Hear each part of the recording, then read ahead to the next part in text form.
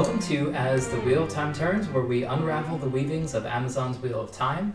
This is a review podcast where we do a week-by-week watch of the Wheel of Time and give you our thoughts and feelings about it. I am your Nibelist, BJ, and I'm joined by some of my chosen co-hosts. Sarah, how are you doing? I'm doing great. I'm so excited to get into the second episode with y'all. Lee? Great. Yep. Happy to be here. And Bree. Hey, y'all. All right, well, we have some segments. We start out with a recap, all the heavy lifting that is done by Lee. Then we have Tavern of the Week, which is sort of the most interesting character in our opinion. We each give our nominations, and then Bree makes a decision. Gleeman's Corner, where we talk about our favorite scenes and best quotes. I make a decision about that. Mm-hmm. And then we have a little corner that we will see. We might address a little bit as the recap goes, but where Lee does a little theorizing about what he thinks going on. And then we have Dragon Power Rankings, where we look at our 4 possibilities for Dragon, and Lee decides which one he's leaning towards. Who is the Dragon Reborn? And so that rounds out the first part of our episode, which is going to be spoiler-free. It's just going to cover what is shown in the TV show, with maybe minor things from the good books that really aren't spoilers. Then we'll have our second half, which is a little bit more book-heavy, comparing the TV show and the book. And I get out for that episode, that segment. I don't want to spoil anything. Remain untainted. That's right. Unsullied over here. Yes. All right. Let's get into it. Starting on the recap of the second episode of Wheel of Time. Thanks, BJ. All right, so if you're enjoying this podcast, it's a Mangum Talks podcast. Go to any podcast platform, heck, the one you're listening to right now. Type in Mangum Talks, that's M-A-N-G-U-M Talks. Those are the 2 key words, and all of our content will pop up. We do a lot of television review podcasts. We do this one, obviously. We do Game of Thrones, Succession, Mandalorian, on and on. We have a lot of content for days. So if you're enjoying this podcast, check out our other stuff. And you can always go to mangumtalks.com to see whatever we're up to. So that's the housekeeping. I think we're ready to jump to the recap. You guys ready? Let's do it. I'm so ready. Wheel of Time, episode 2. This one's titled Shadows Waiting. So we get a recap of episode 1, and it was a heavy focus on getting the hell out of 2 Rivers. I don't know if you guys noticed that. It was a lot of, and this like plays into my, if you listen to episode 1, one of the predictions I had is that we're going to get like basically an adventure now, right? Like, this is all about like we are traveling. On the road. We're on the road. This is journey show, yeah. Yeah, so I think the recap is kind of hinting at that. And then of course we get a lot of the big fight with the Trollocs because that's where a lot of the budget went. So here's the recap. We start, it's daytime, and we see people dressed in white tents. We see a small kid with what looks like a tagine pie. That's a tagine pie, right, BJ? It's 100% a tagine pie. That's a tagine pie, absolutely. And we see a guy who's clearly at the head of some table, and he says, and this is what the kid says, from the Lord Captain for your victory today. So he's speaking to someone off camera, and there's this dish laid in front of this guy. Whole bird? We looking at, is that a whole deep fried bird? Is this a county Pretty fair much. situation? They just deep fried the whole so. thing? Yeah, I think everything. It's everything but the feathers. Smaller. So maybe like baby bird. A That's pigeon tough. or Cornish game hen, something like that. A quail. Size. Yeah. I mean, quail. they do eat quail eggs. Yeah, so. quail's about the right size. So we do another review podcast on Mangum Talks called Line of Succession, where we review the television show Succession on HBO. And in season 2, I believe it is, maybe season 1, Tom takes Greg to a very upper crust Manhattan restaurant, and they get a off-dish menu, which is a baby bird, whole baby bird, deep fried, and they eat it. So this is like a real thing. People eat real like whole birds. Oh, Yeah. God. I'm not quite sure they do it the way this guy did. Because this guy focuses on the fact that like the bones are supposed to cut your mouth or something. But just a little. Not so much that it hurts, which I think is absolute BS because Yeah. a Anything little that cut happens in your mouth hurts. everything. Yeah, absolutely. Yes. So what is this dude's level of, But I think it's taking from something in the real world, Yeah. which is like this. And Succession like played it as this is now an illegal dish. Like you're not supposed to really eat this. So anyway, he's eating this whole bird, and we see some woman who is being. Can I go ahead. pause Well, on just yeah. one of the things that I really loved about this opening scene that just upped the creep factor of this guy is that you don't, when he appears center of the screen and starts talking, it feels like he is talking directly to you as the viewer. Yeah. You don't know Yes. what he's looking at, who he's That's a great talking point. to. It like you feel called out Absolutely. in the moment as a viewer, and like it is deeply uncomfortable. Yeah, like you do not want to be in the center Yes. of that gaze. Yeah, like please, Right. please turn the camera somewhere else. And you can see that he has like a little bit of blood trickling out of his mouth, like Yeah. when he's starting to say that, which I Which- feel like is a good. Yeah, and the first time I saw the blood at the side of the mouth, I was like, excuse me, that bird is cooked. That should not be happening. And then Oh, I was no. like, oh, No. oh, this is your blood. Oh, Yeah. that's real creepy. Yeah, it's pretty strange. And one thing I like about this opening sequence, I'll give it a recap in a second, is that they start to give us more, right? I talked about in episode 1 that they were giving you a sliver of this world to get you hooked. Hey, like here's some characters and spend some time with them so you get to know them. They're starting to expand that in this scene. So we look at what this guy's looking at, which is a woman at the stake being burned. Now, it's kind of strange for me to say this, but the fact that it's a woman being burned at the stake is not the most disturbing part of this to me. The most disturbing part is that he cut her hands off. Yeah. That is strange. And he takes from, as he's doing this like sort of like creepy guy monologue to the person he's about to kill, he takes from the severed hand the ring. So it's the same looking ring that Moraine has. So we can infer that this is an Aes Sedai, that he is killed. And I'm going to guess that the hands get cut off so that she can't do the magic. That's my guess. They seem our to be guess, implying too. that, yes. This isn't something that we have more knowledge about. Like that's our guess. And one of the things that I do want to point out, and I think it'll help maybe everybody else as they're watching, is that there are color schemes to pay attention to. So she was wearing all yellow, Okay. and she had a yellow ring, so those match, and that's something that you're gonna see as we progress in the TV show. Like the really first scene where the women were all in red, that's a thing. Pay attention to it. And Moraine wears blue. And has a blue Yep. ring. Yeah. Absolutely. Okay, that makes sense. That's a good thing to point out for sure. So he sits down and he basically is giving her this monologue about what he's eating and how great it is and stuff as he watches her start to burn to death with the hands cut off. And he puts the ring onto basically like a little like keychain thing that he's got with a bunch of other rings. Yeah. So the Yeah. implication there is that he's hunting the Aes Sedai and he's caught a lot of them because he's got a lot of rings. And I want to, that little thing that he puts the rings on kind of at his belt is so interesting to me because it is reminiscent of, and I don't know if this is significant or not. I don't know if this particular thing is described in the books or not or anything like that. It seems to have been an aesthetic choice that they're making in the show. It is very reminiscent to me of something called a chatelaine, which is I think it's Victorian, but I think that they also were like much older as well. It's a little thing that it's usually for like women who are keeping an inn or a house or something. They wear on their belts and attach all kinds of tools and artifacts and all kinds of things like to an it. old-fashioned key ring. And so it's usually used for like sewing based things. But can also have all kinds of stuff in it. It looks very much like that, and I think it's meant to hold sort of tools, which I think is interesting. I think they are calling back to that in some way, shape, or form. Interesting. So I think for the uninitiated, the things to take away from this is that this guy's uniformed, so he's in part of some sort of group that's hunting the Aes Sedai, or at least kills them when they come across them, and he's pretty happy about doing so. And it seems like he's killed a lot of them. Yeah. He's pretty good at his job. And he's killed them and is not shy about telling you he's killed them, right? Yes. He doesn't hide the rings. He actually puts them on display. Yeah, yeah. So there's some confidence He's there. proud. He is proud of that. So the other thing that I thought was really cool, and I don't know if you were going to get to this, the blood on his hands. Yep. And he had that with the goblet that he was holding, and then wiping his hands on the stark white napkin. That really cool contrast. Yep. And then sort of how the scene fades, where it uses the reflection in the goblet to show like the end of the burning scene. That was really cool. I only saw that on the second watch, and I thought that was really interesting. Yeah, and if you think the Aes Sedai are superheroes, they're not. I mean, there might be superheroes, but they're not infallible, and they're very much killable because he does cut her hands off. She seemingly can't do the super magic that we saw Moraine doing, and she does die.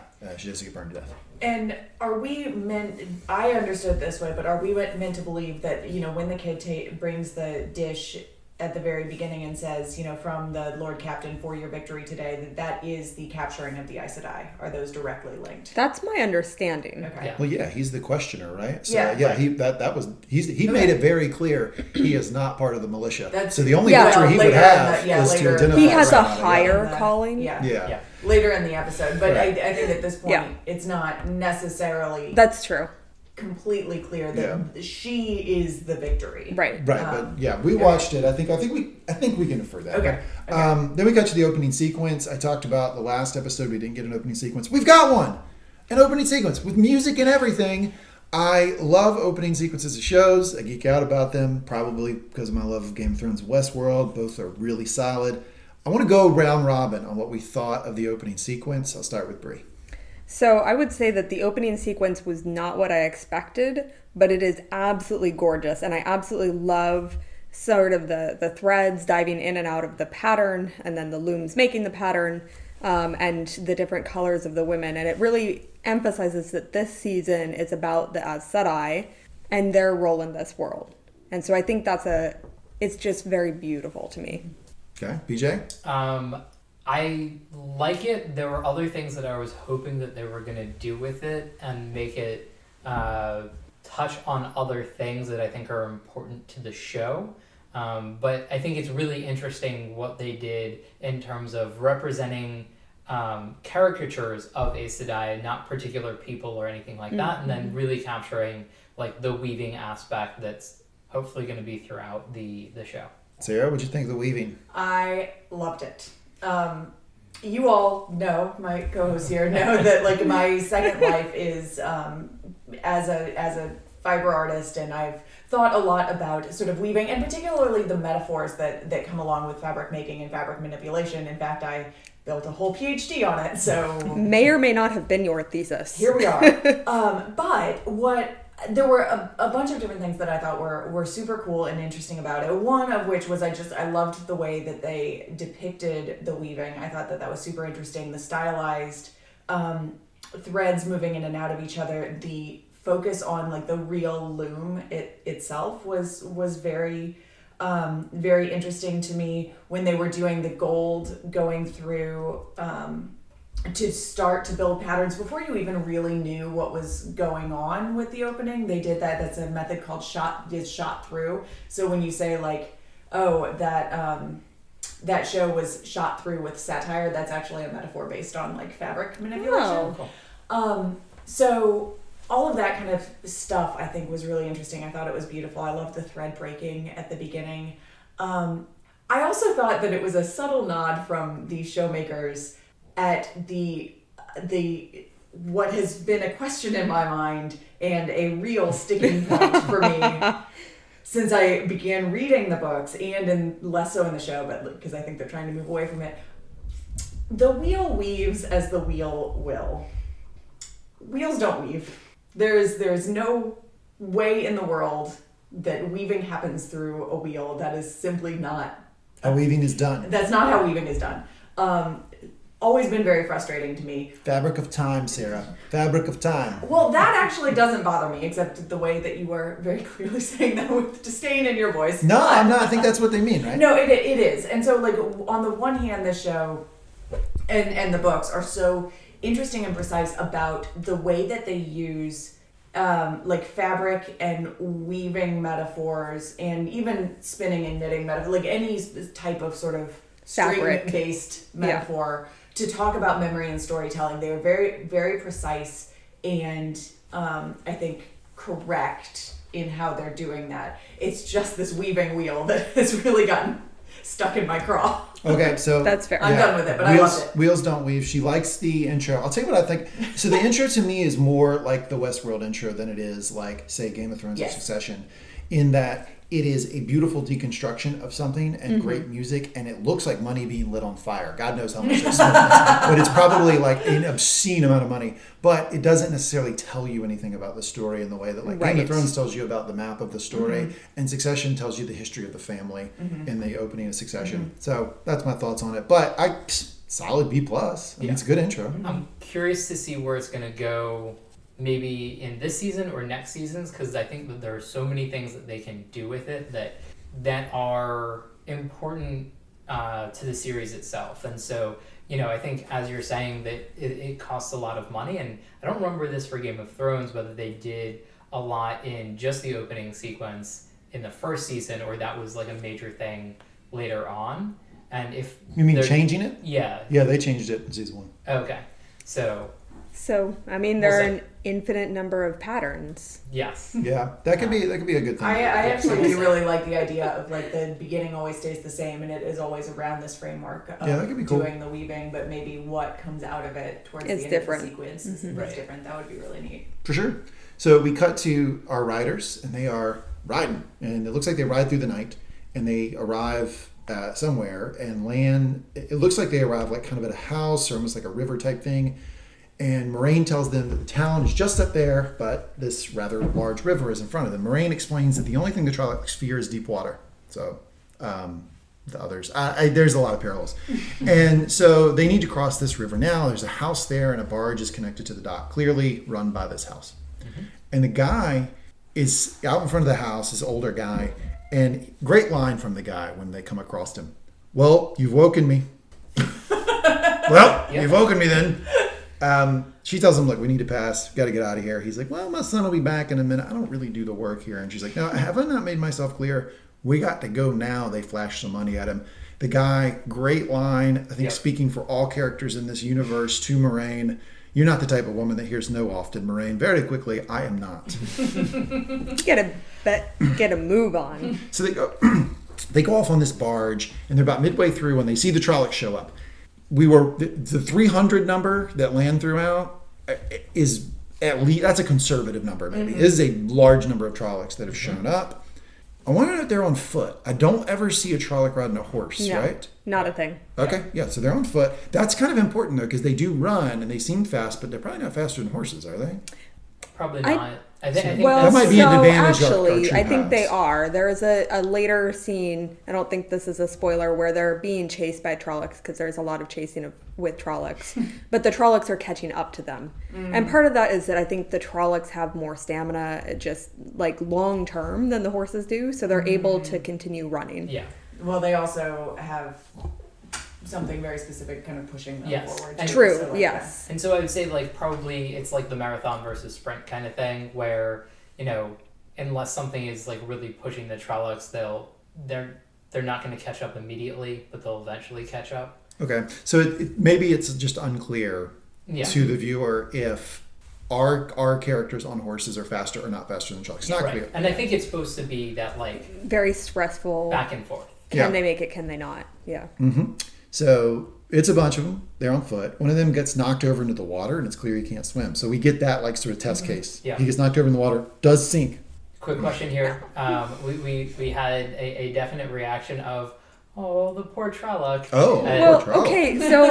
So the thing is when he goes over, not only do his fellows not help him, which is not surprising because they're Trollocs, but also he does these horrible, screechy, pitiful noises that just make you go, oh no. Did not make me go, oh. Okay. I thought one less, $2.99.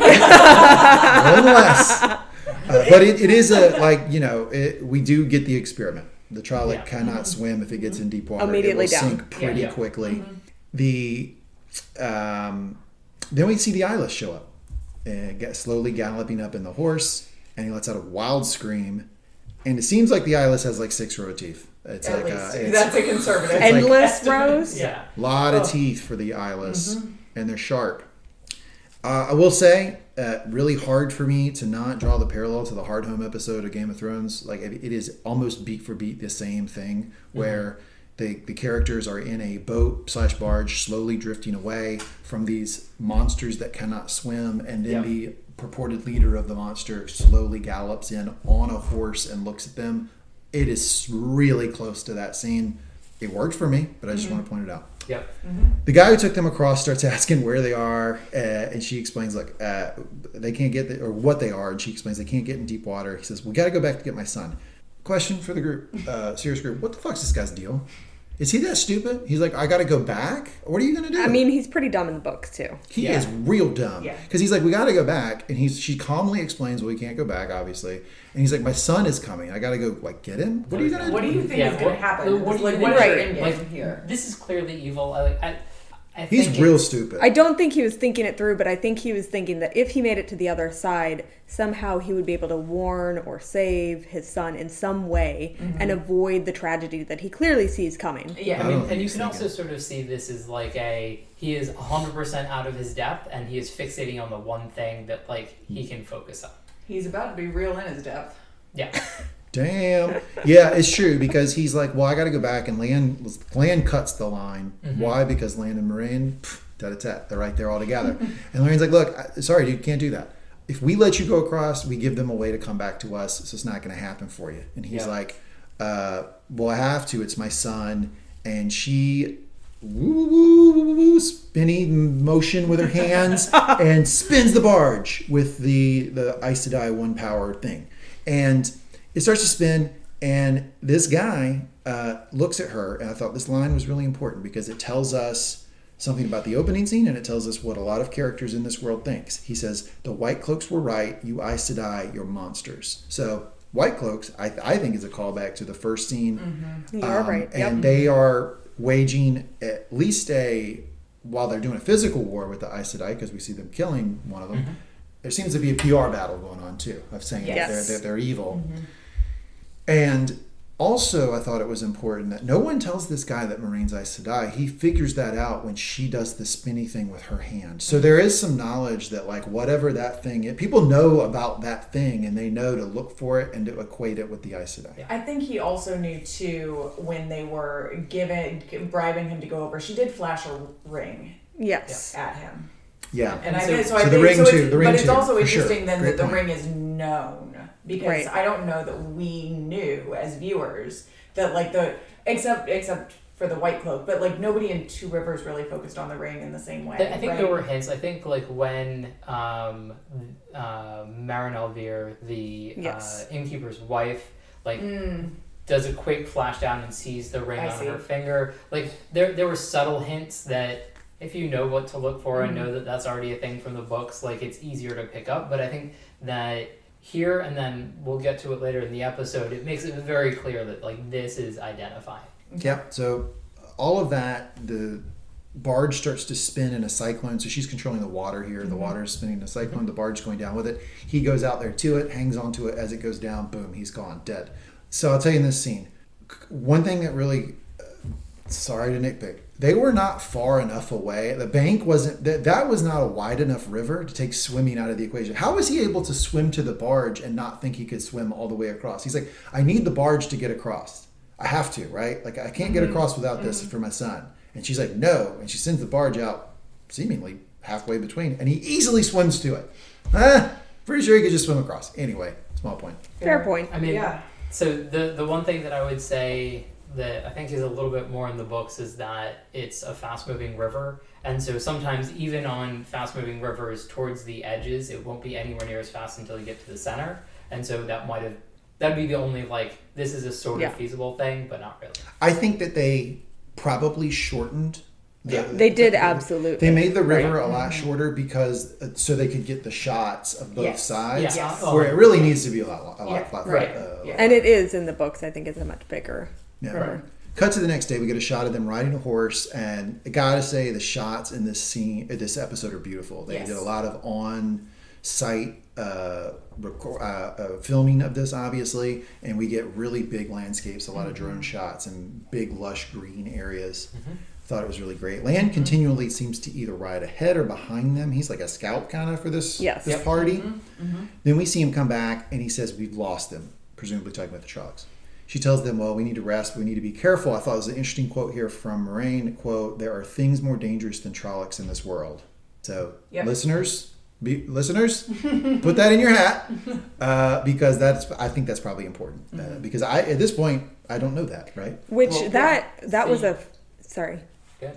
That was a very cool like, it kept tickling at me what that quote reminds me of, and it reminds me of Gandalf when they were in the cave. Yes. In the mines, excuse me. That's a great callback. And yeah. he's, he says something like, there are more things Yep. in Yeah. the depth. It's interesting that you More call dangerous back to things out that specifically because, and we'll get there in this episode, but when they go to Shadar Logoth, that whole thing reminds me of Moria so much. Yeah. And I think those are meant Supposed to to be be. sort of parallels Mhm. to each other. BJ? So I would say you've seen one other thing that isn't a Trolloc that definitely ticks, I think, everybody's like scary meter, which is the Eyeless. Mirajal, the eyeless, the fade. There is a problem that right now they seem to be moving one way in the TV show, which is eyeless. It has like 20 different names in the books, which is not Half-man. really helpful. Let's call it eyeless for yeah, purposes so- of this unless they do something. Yeah. Okay. So presumably they'll introduce. I mean, something they else. do say fade. Yeah, I think Yeah. they do say fade, and but anyway, Fade. yeah. Yeah. Interesting. Okay, I didn't catch that word. There are going to be really, hopefully, cool things that they end up doing with them for that. But I think the way she said it makes it seem like she knows what those things are, and it's like, no, there's even more. Yeah. Okay. Yeah. As they rest, just a little scientific observation here. It appears to me that Moraine goes around and takes the one power and gives the horses, I don't know, a key bump of it. Mm-hmm. Yes. Just a little quick Yeah, shot a little line. hit. Yeah, Yeah. yeah. That's exactly what happened. A little red For ball. them. Yep. So Lan doesn't seem to approve of this. He says you need your energy, and he actually moves almost like a rope they put up for the horses, indicating for her to come across to stop doing that. Yep. I don't think he can. It doesn't seem to me that he can give her orders. It seems he can give her suggestions. This seems to be a suggestion. The kids are sitting around, and Egwene says she saw Nynaeve. Nynaeve. How did I forget that between two episodes? Nynaeve get taken. She explains that Chalk picked her up and took her away. Rand, real peak douche in this scene, says they need a plan because what happens if Moraine does to us what she did to the ferryman? Egwene asks, what if she's right, basically? Like, what if one of us are the dragon? This is getting what you were talking about, Brie, about her being... what is the word? Wanting to move up. Ambitious. Ambitious, Yeah. yeah. Wanting to be really ambitious because she's like, well, what if it's true? What if one of us are the dragon? Oh my gosh, Then here's the quote. They say the last dragon broke the world, the next will save it. They sit around sort of kicking around what they've heard about the dragon. It's clear that this is some lore. I'm not sure they believe it. I'm not sure anybody other than Egwene thinks one of them might be. But they are just sort of talking about what they know. Moraine creeps up, as she does multiple times this episode, and tells them, forget what you've heard about the dragon, which is probably a fair thing for them to do about any history they learned in Two Rivers. I don't think they got a lot of great history. And she says, it's going to be all those things or none of those things. Which I thought was an interesting line. And she said, you need your sleep, we leave at first light. Anything about that you want to talk about? I think there's a great little snippet from Matt in that whole interplay where, he said somebody says, the dragon's supposed to have wings. I haven't seen a feather on any of you, and it's like, oh, that's cute. Yeah. That's real cute. Yep. Yeah, that was good. Cut to them sleeping, and Moraine walks in. She stands over Egwene, basically moves her hand around. It looked like she was doing the one bower, maybe just to wake her up. That's all I got. Egwene wakes up and follows her out of the cave, and they sit down. Moraine, gotta say, not looking her best. When Moraine walked into Two Rivers, peak, looked great. Yep. Right now, starting to fade a little. No, Yeah. maybe I shouldn't use the word fade. Yeah, no. Starting to struggle a little. Yeah. Getting a little pale. And I do want to toss in, because this will be important later, that Rand is watching her do this. Yes. Yes. Okay, great. Yeah, that's right. Yeah, he does. Waking Yeah. Egwene up. Yeah. Egwene asks her if she's going to kill them, like they did that ferryman. Moraine asks her what she knows of the 3 oaths. I think this is some important canon for us to get down. Yep. So Egwene talks about the oaths like I talk about the Constitution. She's like, well, the second one's about guns, and the first one's about and she's like, no. I need you to actually talk about them word for word. Yeah. Recite them. Quote, to speak no, she said, words matter, how we use them matter. Sarah? Speak in my language. Words matter. How we use them matters. Absolutely. Continue. Moraine then proceeds to recite them. I think I got it here. To speak no word that is not true. That's 1. 2, to make no weapon with which one person may kill another. And 3, never to use the one power as a weapon except in the last extreme defense of her life or the life of her warder or another Aes Sedai. These oaths are bound by the one power itself. It's not that we do not break them, it's that we cannot break them. So what she's asserting here is, here's 3 absolute truths that the one power sort of governs, and I can't break them if I want to, just so you know. So one of the things that if you want to, and our listeners want to, if you pay attention to all of the things that Moiraine says, there are a lot of cool tidbits that she drops because she only speaks the truth. And the writers so far have been impeccable about it. Yeah, absolutely. And we get the most obvious example of that in a later scene with the White Cloaks. But yeah, I think it's something to keep in mind when you're listening to her is that she can be misleading, but she cannot lie. Right. So, a little world building there. She explains she did not kill the ferryman. He died risking his life to a foolish cause. Could have told you that, Egwene. Like, I mean, I don't know, Egwene. For her not to piece that one together is a little rough. Yeah. She then walks Egwene through the idea that if the ferryman was allowed not to go back, the Trollocs would have killed him, then come across. So it seems like what she's doing with her is a little like Socratic method. Like, what would have happened? Like, like the thing the law professors sort do. of teaching. My problem with this is that it's such an obvious thing that Egwene should have got. Like, I'm starting to question her intellect. I'm like, are you fucking kidding me that you need to be walked through like what would have happened if the ferryman went back across with the barge? Like, pretty simple concept here. But I also think that there's a little bit of, you have to think that the Trollocs might have tortured him, like, spin this out a little bit more. And so I think she started with like the most obvious things and then like worked a little bit further. And so we get that she's clearly training Egwene to like where, she thinks that Egwene should be going. Right. And so like, I think that these are going to be good things to hopefully pick up on as we move forward. I think that was the purpose of the scene, is to show a bonding between the two of them, that there was a teacher-student relationship forming. I just think that the subject matter was like, maybe could have picked something else, because like Egwene should have figured that one out. Exactly. Right, Moiraine explains that her strength will come in part from her being Egwene. Your strength will come in part from your power, but a lot from your mind. She's like, the power inside me, and then I love this from Moiraine. What do you call it? This skill the wisdoms have to predict the weather. Egwene says it's listening to the wind. So this is just, I really love this part of the episode. Basically what is revealed to the watcher here is that you have the one power. Moiraine understands the one power at like an elite level, and basically all throughout this world, people who can tap into the one power are sort of creating their own little narratives about like what it is and like why you tap into it, and they all have their own little names for it. And it's so funny when she's talking to her, she's like, what's that quaint little like word that you use for it? What is it? Wisdom or some shit? Like, yeah. And she's like basically telling her what you've heard of it, there's a lot more. And you just don't know it because of where you grew up, and I'm kind of a elite at level at this thing. Then basically, as she's talking about this and she's saying, this thing that you have, listening to the wind, right? Egwene finally pushes back and goes, I'm not an Aes Sedai, and Moiraine, but you could be. Touching the source will come to you whether you want it to or not. Moiraine then puts a stone in her hand. It's clear and opaque like the water of a river. Imagine yourself floating in that river. As the water moves, let it take you. No thoughts. Just let yourself drift. Clear your mind of everything. There are no woods. There's no hunger, no exhaustion. There's only the stone and the sound of rushing water. Egwene kind of does it for a while, enough to see that there's something there. And we're also, this kind of harkens back to that scene she had with Nynaeve earlier, which was you get like the sensory sort of perspective from her. You're hearing like loud noises and stuff that I think is from her first person or maybe from Moraine's.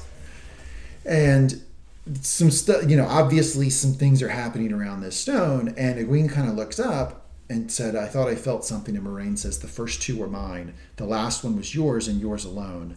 You don't listen to the wind, Egwene. It's the wind that listens to you.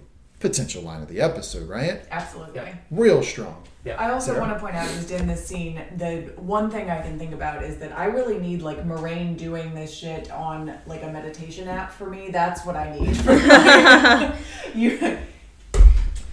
Look at the it's clear and stone. opaque, like the water Let of a it- river. yeah. Let it float. Let yourself float away. Like, this is absolutely what I need to fall Another asleep to. student-teacher moment, and it does also illustrate that Egwene can tap into it. Yeah. Like Yes. Moraine Right. even validates that and says, Right. well, the last one This was one you. was yours. So the thing in particular is the flashing of the stones. So like the light that you see of Their the stone pulses, is like their yeah. pulses that are sort of internal to the stone.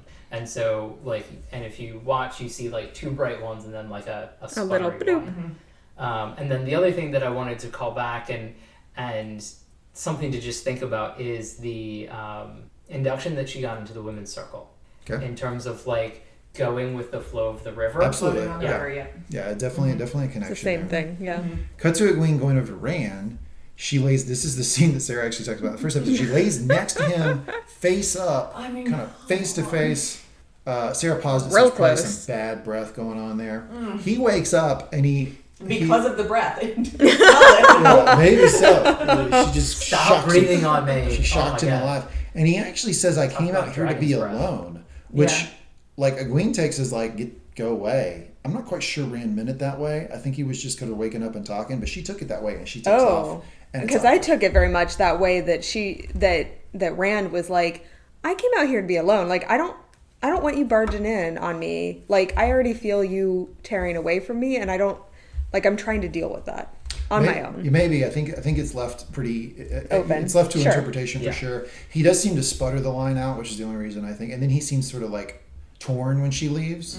So I don't know. But either way, we leave with these two characters at an awkward part. Yeah. I think we're gonna get that a lot. Two crazy teenage lovebirds. Blah, blah, blah. Not my favorite part of the story. Cut to the fire, and Perrin is watching it, and then he rolls up his pants leg. Here's a reveal. Rolls up his pants leg, and we see that he was injured. Did we see the point at which he actually got that injury in the first I was trying to episode? think about it, and I don't think we have. Okay. I don't think it's terribly important. Yeah. I was just But- trying to, like, part of the reason it's so problematic is he Trolloc poisoned as well, or is that just festering? That's my question. Is it Unclear. Trolloc poison? No, or it's festering? just festering. Okay. So I think what we're supposed to take is Trolloc poison acts really quickly. Yeah. And it's specific to blades, and maybe not all blades, but there are certain blades that have it. So it's not something that's going to come from their bites or their scratches. Mm-hmm. And to me, that was So I was very- exactly wrong in the first episode when I said it came from their saliva. Yeah, Like a pretty much. zombie? Yeah. Yeah, Yeah. it was 100% wrong. Got it. Correct. and so that's why we sort of talked about like that. It's much more like the red viper. Like there is poison In the blade. that is And it's purposeful. and it's Yeah. purposeful. It's Yeah. very purposeful. Yeah. Okay. Well, I don't. The only reason I ask is because, like, this injury is clearly bothering him so much, but Yeah. it also just like every time he rolls up his pant leg to look at it, it has the same black look as Yeah. the Trolloc poison. Like, they haven't done a good job of like visually distinguishing. Because Right. I thought it was Trolloc Yeah. poison. And it until could you made be. that I mean, it distinction might for me, I be- thought it Yeah. was. It might be worth going back to that sequence where he's Yeah. fighting and being like, can I identify when Right. he gets hurt? But again, And now I recognize that, like, you know, he has not had the same reaction as Moraine or Right. as Tam. But and it's like I 3 or just 4 didn't days know. later, and I think that there are possibilities, but I think it really didn't look like it was this black, okay. like dead flesh kind of Yeah. thing. All right, so let's, for the purpose of the podcast, assume it's not Trolloc poison, it's just festering. Okay. Egwene walks over to him. He gives her his coat. Is there something there? I don't know. I'm just working out some theories. He asks her if they'll go home again, and she just flatly says, "No, I don't think we will." End scene. That's it. Nothing more. I don't think we will. I mean, that's our girl, Egwene. She's like, all right, cool, we're on a quest. I don't know where we're Will going, we but ever we're go going. back to the Shire? No, have- I don't think we will. Absolutely no interest in this. I'm going to do something better with my life. Yeah. Yeah, she I wants to. just got shown I could be an Aes Sedai. I am, I gotta think about this. Yeah. Well, one Yeah. way or the other, this is pretty cool. yeah. I don't know. I'm starting to work out a theory here. Don't give me any foreshadowing with your faces. I think Perrin might have like a thing for Egwene. I think there might be something going on there eventually.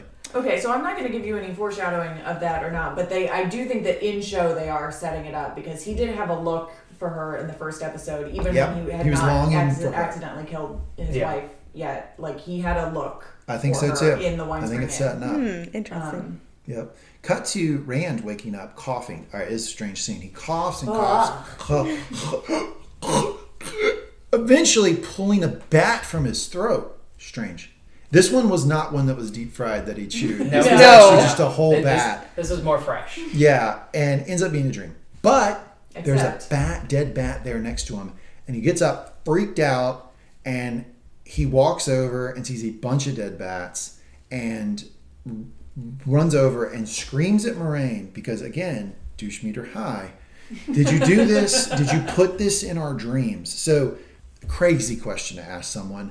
Again, showing he does not know the limit of the Aes Sedai power. He doesn't really know what she can do or can't do. So when something bad happens, he just assumes it might have been her. Did you put this in my head? You put this evil in my head? It's kind of what he's thinking. The only thing I want to say is that in the sort of bat sequence, seems to be a dream until he wakes up again. He does have like a vision of a figure coming through the woods with Yes. burning eyes. Yeah. A black figure with burning eyes. Absolutely. Moraine starts to ask some questions about their dream. They start to explain. It appeared to me that she kind of knew where they were going when they started to explain it, and she kind of cut them off. Like, I've heard enough. If that ever happens again, you tell me. Dreams matter. It's important.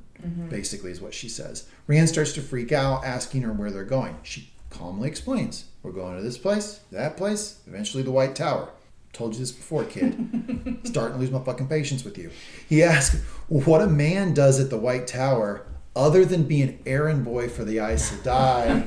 Oof. A little shot at Lan. Yep. Lan, professional that he is, doesn't flinch at this. Doesn't blink, doesn't give him a second look, moves right on. Man has a higher purpose. I was very impressed with his non-reaction there to that cheap shot.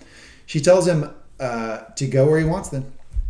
He said, "Why don't I think you'll let me do that?" And then she goes, "Well, I'm out of patience and I'm out of time." And she gets on her horse and takes off, which I thought was interesting. I did kind of assume, like Rand, that she would like try to like convince him, "You need to stay," or whatever. She basically tells him, "All right, do what you want." Now, I can only imagine that people are thinking, hell, I'm thinking, does that mean that she has a hunch that Rand is not the last dragon guy? Because, like, why would she very quickly tell him, "All right, dude, you can stay"? Like, she's not telling him all to stay. She's telling him he can stay. Makes me drop him down the power rankings a little bit. That's what I'm saying. Don't need to take your crap. Yeah. Matt, funny line here. Oh, God, Yep. yeah. Well, you got a reaction out of her. Happy? Egwene does not like this, and Rand roars at her. "One conversation and you're on her side now." Is this thing guys do? My side, your side, this sort of stupid thing, like line in the sand in the playground. And do you really think she's any better than what's chasing us? Egwene, voice of reason, says, "Of course I do." She makes the cogent point that the Trollocs killed and butchered everyone they got their hands on, and she's been doing nothing but trying to save them the entire time. I'm not quite sure why Rand needs her to walk him to that point, but he seems to not have pieced it together. Sometimes he's wool-headed. Wool-headed sheep herder. Yeah. He is the angstiest of the angsty, too. Pretty stupid sometimes. Yeah. And she then makes the point, which is, I think this is the first time any of the characters acknowledge it, that Moraine's getting sicker. Yeah. And she's pale and getting frail. Mm-hmm. And this is the quote: "She's been using the one power to keep our strength up at the cost of her own, and she does it even with you being the stubborn bastard that you are." Pretty good. Egwene, if I were her, I'd leave you behind too. He says, "You already did." So this is a reference to basically, you made the choice to leave me. Yeah. I know that Before we even left. I know that's not really a choice now, and all the Right. dynamics are changed. Yeah. But I still know that at one point you said I was your second option. Yeah. Is basically what he's saying. Yep. Anything So- you want to talk about here? I do want to point, there's like I think a fun little, well, not fun, but a neat little scene in there where Egwene is pointing out to Rand, like, hey, these monsters already killed Nynaeve and Layla. And right at that moment, it cuts to Perrin, and he's got like a little jaw working, and you can see tears in his eyes because he's internalizing, I'm that monster. I'm the monster that killed my wife. Yeah, and it's that's a good rough. point. It's Yeah. like, oh, that was unintentional shot to the heart from Egwene. I think this gets to the point that BJ brought up. That's a good thing to point out, because BJ brought up the fact that Robert Jordan, I think, is who wrote these books. He was a Vietnam War veteran. He liked to write about trauma, right? Is that what you said? I think that's what's being instilled here. Is that Perrin has deep trauma from this incident. He's not told anybody what happens. I don't think we're going to have him tell And anybody. he's certainly for a not going to while. say anything after He this. seems to feel guilty. So, a lot going on there with Perrin, the character. Yeah. I'm going to pause here and ask a question. You guys were sort of talking that there was some complaints about Perrin on the internet. Is that something book related, or is it something that we could talk about? I mean, I think we can just tell you. Like, I don't think it's not a big spoiler spoiler, at all. but like in the book, Perrin is not married at all. Layla's not a character. Layla in the does not books. exist. He does not kill anyone that night. Yeah. So a lot. Yeah. So Is Moraine a character in the book? well, so I think a lot of the things that they're doing, and this is a big change, helps you relate to the characters and do some of the character progression that you would get from being inside their head when they have points of view that you just can't do in a TV show. So All right, There's question. a lot of like internal monologue that happens in the book that always looks hokey when it is brought out onto. Yeah, that's a the TV show. struggle with Right, fantasy. Question for you, BJ. You big book reader. You've read this book series multiple times, right? You really enjoy it. When they introduced the character of Layla, were you like, "Well, she's gonna die soon"? Because that is not in the books. No, I actually I didn't know what they were going to do with it. It was sort of surprised that they introduced her. Sure. And I know that they're going to introduce people that aren't otherwise in the books and condense people. So I didn't know what they were doing. There are people in the Two Rivers that we haven't seen yet that they will introduce, and some that they aren't going to. And so I didn't know if they were just doing some condensation of other people in the Two Rivers. Right. Yeah. I sort of thought maybe this would be, I was hopeful that maybe it would be his sister or something. Kind of a funny thought. Yeah. Well, not the books. She's gonna get the axe soon. Yeah. She's gonna be out of here. Getting back to the recap, Matt tells him not to be an ass. Basically, we only have each other, dude. We've got to stick together here. Yeah.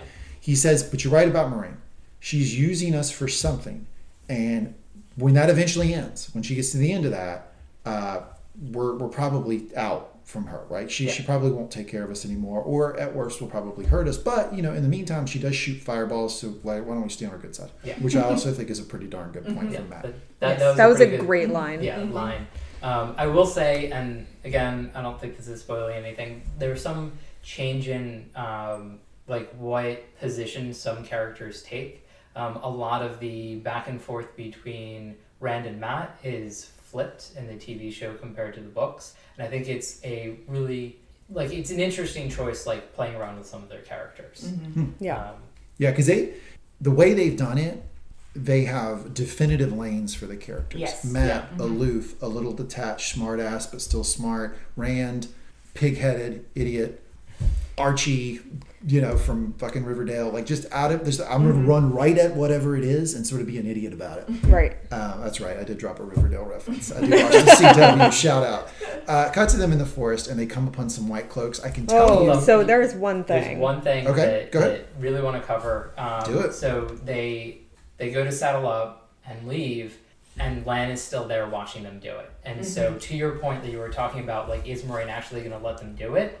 Lan is still there making sure that they kept on going. I don't know what would have happened. Or watching them. Well, maybe not making sure. Right, but they he kept on going. could Moraine have been telling the truth? I will leave you behind, but Lan is there making sure that Egwene, It doesn't. Matt, Perrin go, but fucking Rand could take off. Or, and the other side of that truth is, I will let you stay behind But he won't. up until Lan ties you onto the horse And takes you. And Maybe so. Yeah. So it gets to your point Yeah. about when she's saying Or things, we'll say a true it's thing. always technically true, but you kind of have to look around it. Right. I almost got a little bit of the sense of danger from Lan. So I don't think this is how it's supposed to be read, but I almost thought it might be a function of, if they make the decision to leave Moraine, then they need to be killed. Yeah. And just be done, because she can't leave them running around. Moraine can't kill them. But Lan can, and Maybe. he absolutely could have. Maybe Yeah. he would have. We know from the battle sequence in episode 1, it would be hot knife through butter. Done. Yeah. It'd be easy. Cut to them in the forest. Now, we have at Mangum Talks, we have a Twitter account. We have no followers because I've never done anything with the Twitter account ever. It simply exists. I don't really like Twitter, so I've never really used it. So I've never even really asked folks on our pods to check it out. None of our listeners have ever checked it out. I mention it only because this scene was so tense that I felt the need to jump on the Twitter account and tweet about it. Wow. I just needed the world to know that I was very nervous about this scene. Because holy shit, it was tense. Yep. I would also like to point out, I didn't know this happened. We were in the same room and this must have happened. I did not know this happened. I just needed the world to know that I felt like this was extremely tense. they come upon some white cloaks, and it's the white cloaks that we got from the opening scene, and she immediately hands her ring to Lan. We know the danger now, right? We know they will chop her fucking hands off and burn her alive. We saw that, so we know the stakes, and it creates a lot of tension in the scene. She hands her rings to Lan. She then starts giving instructions to only speak when spoken to. Do not mention the White Tower, the Aes Sedai. You need to be told. Don't do that. I'm a lady from a fallen house. You're under my care. So she had that lie teed up, ready to go. I feel like that's almost like a sort of... It's not a lie, though. That's even her telling that story to tell them. We don't know the details of what that means. But that's accurate. But that's true. She is a lady from a fallen house. I just feel like it's like, you know, like it's like a go bag. You know, you have go bags in case of emergency. She's got that in case of emergency. It's ready to go. Yeah. I would say that the go bags of mistruths are even more important when you can't lie on the spot. Right. Yeah. And it's important because you got these hand cutting fuckers running around, and this is serious. They dismount their horses because we are introduced to a different character, the White Cloaks. Seems to be some sort of like general or captain or somebody leading this group. It is the Lord Captain. Lord Captain. Is the guy referenced who I guess sends over the whole herd or whatever. He seems to be in charge. However, the guy that we got introduced to, and I would like to point out the difference, the guy who's the Lord Captain has a gold, like metal thing on his shoulder. The guy who we were introduced to, who I guess is a questioner, has silver. And there's another way to differentiate the two. I like that they took that attention to detail. It's not just the two of them either. You can see in the background there are two all groups. Of the other White Cloaks have the gold on them. There are some other questioners there, but like really when you're looking in the background, all you see is the gold and the white. So not everybody has, I think it might be a pauldron, but but like there are that shoulder piece. Gold, but like especially, details. It's called a pauldron? I think it might be. Don't quote me on that. Okay, all right. I was trying to call it the right thing, but. And so I think this is like once you get to a higher level, you get this piece of armor that's sort of like showing rank. Yeah. Okay. Great. So basically, the Lord Captain has some questions for them, and Moiraine knocks it out of the park. A+ performance. Bang, bang, bang. You got any more questions? Bring them on. Crushes it. He's ready to let him go, and the questioner steps up and says, I've got some questions. And so I get from the dynamic between the two of these that while the Lord Captain is in charge, he has to play, like this questioner has some power that's sort of separate from the captain. Like if he tells the captain, I've got to talk to this person, the captain kind of has to let him do it. That's the dynamic I got from this. And so I would like liken this to, there are a lot of like police type shows where you have like, or FBI shows where you have like the people in the FBI and then somebody from like the CIA wanders in and like doesn't really matter what their rank is, and it's like, all right, well, I guess we need to let this dude do his thing or this person do his thing. Like police captain investigator sort of deal, where the investigator can come in and say, well, you have to clear the scene. Yeah, like, exactly. You have some like power around that thing. I mean, and like, you know, technically in terms of like their absolute rank, like unclear whether this dude is, but like clearly lower at some point. Yeah. But has like this sort of purview over what this is. Yeah. Also a sort of like just a different branch of the org chart is coming down on this side. Yeah. And so the other thing that I thought was interesting is what keyed him into this is, and I think this is Velda, is the questioner. He jangles the ranks. Yes. Yeah. And that was like a, all right. I'm gonna take over here. This is my thing. Yeah, because the captain seems to first off believe their story, and second want to treat them well. Because when the questioner jangles the rings, he says, "My guy's gonna ask you some questions here, but he's gonna be brief." He says, but he's saying it more to the questioner than to her. Basically, like, "Come on, man, like, don't bother these people." Right now, I find it interesting what the guy does because he starts to ask the questioner. He starts to ask them questions. And they have teed up answers, they being Moiraine and Lan. But he also seems to feel at liberty to just touch all over Moiraine as much as he... It's very discomforting. Touching her and rubbing her, and he's pulling her hand out. It looks like he's maybe looking for like a trace of a ring, maybe a tan line, something like that. I don't know how she got around the tan. Maybe she's just moving the ring around. I don't know. That kind of scared me because I kind of thought like, oh shit, she'll have a tan line from her ring. Seems like maybe she didn't. But anyway, he's going around rubbing her. Lan, I thought, plays this well. He exhibits an appropriate amount of anger that someone's doing that to his girlfriend or wife or whatever, Yeah. but not an amount that would cause a scene. He basically Right. just says, I'm from the Midlands or whatever, where people know to keep their hands to themselves. Well, I don't know where he said he was from, but I think it was a lie anyway. But he said, people need where people keep their hands to themselves.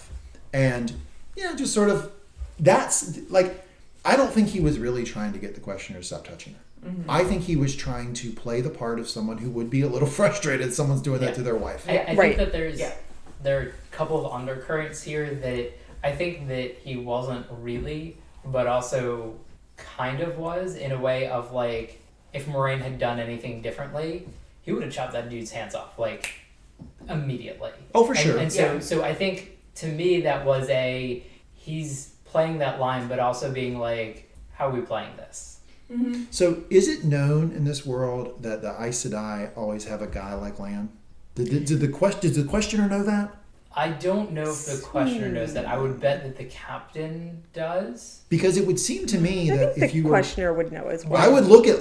The thing that would be suspicious to me is Lan. I would be like, why do you have this guy with you that's fucking armed to the tilt, ready to go, who's cut? Like, that seems to fit the part of the person who has to be Right. present. And so what I will say is Aes Sedai don't always have a warder. There we go. Yeah. It That is is a bond, important. it is a thing. That's important.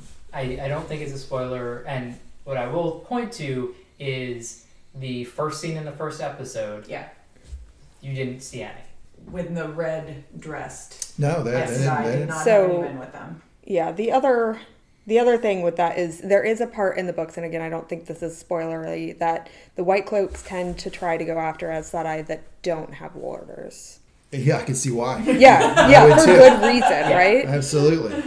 Well, yeah. How many of them don't have that dude? And so, and I think that people accept that everybody knows the three oaths, and so I mean, and Moraine, by extension, has the Lan isn't bound by these. Like, her warder is not bound by these three oaths, and so you might not want to tangle with the dude that is more than happy to. Which kill is you. why all the questions are pretty much being directed to Moraine. Yeah. But it is an interesting, when Lan's like, well, where I'm from, we don't touch women like that, basically. It also invites if Aemon is going to be confrontational and wants to start getting in their faces, he can talk to Lan, who can lie blatantly about what's going on. Yes. So I don't know if that's maybe a way to look at that. Yeah, absolutely. But this questioner, when he's just everything, who's the Nazi doctor? Mengele? Yeah. Yeah, kind of those vibes where it's like he has this like position that's kind of separate from the army, but he's in that with his own little, he's just been corrupted and has become like pure evil almost. Like that's kind of what I'm getting from that guy. I don't feel like all the White Cloaks are that way, but I feel like this guy in whatever role he's in has become really a problem. Good brief.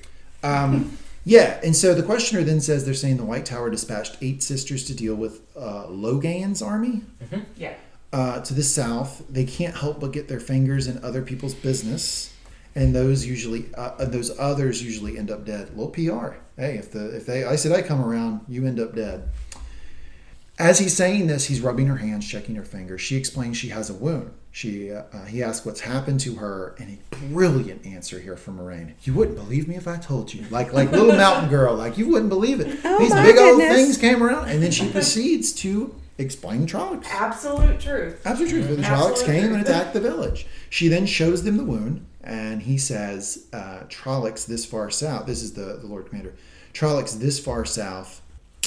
The Dark One's eyes is upon us.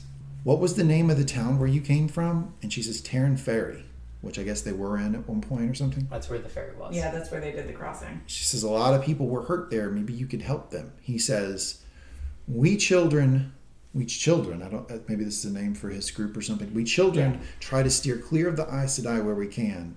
When you get to Whitebridge, find one. Only one of those women can heal this wound. So, just going to point out here, tough job the White Cloaks have, because they've got to tell people these Aes Sedai are the worst thing in the world. Wait, hold on.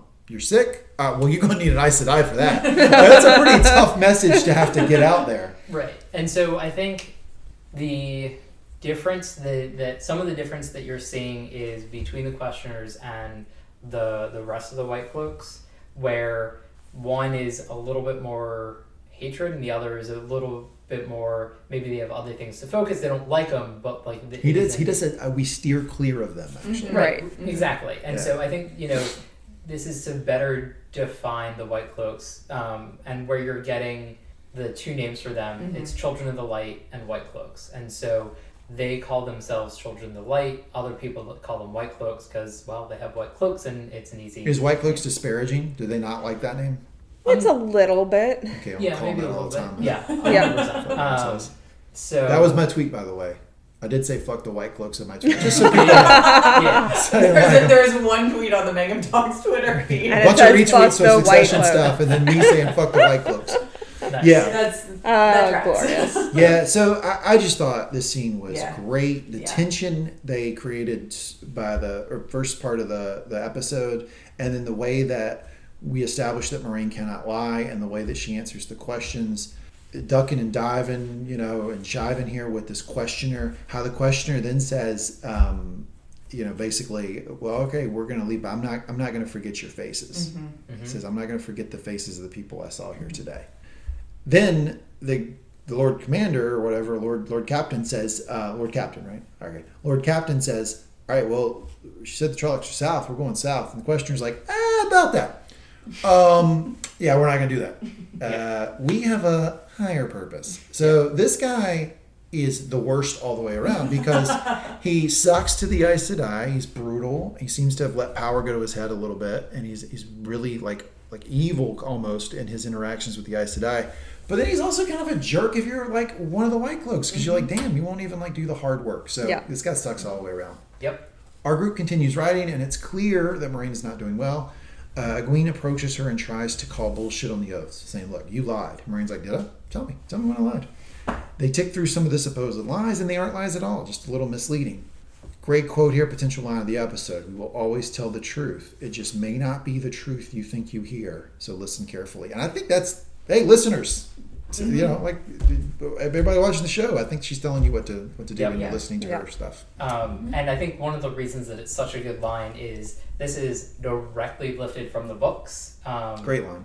It doesn't happen to be Moiraine who says it in the books. It's in a slightly different context, but I think that there are times that directly lifting things from the books works really well, and that works. When they do it, they seem to do it at the right place. Yeah, that was strong. And then we're still getting the riding scenes and stuff, and I'll tell you, there's some really dope chanting music playing during these riding scenes. The music is pretty good.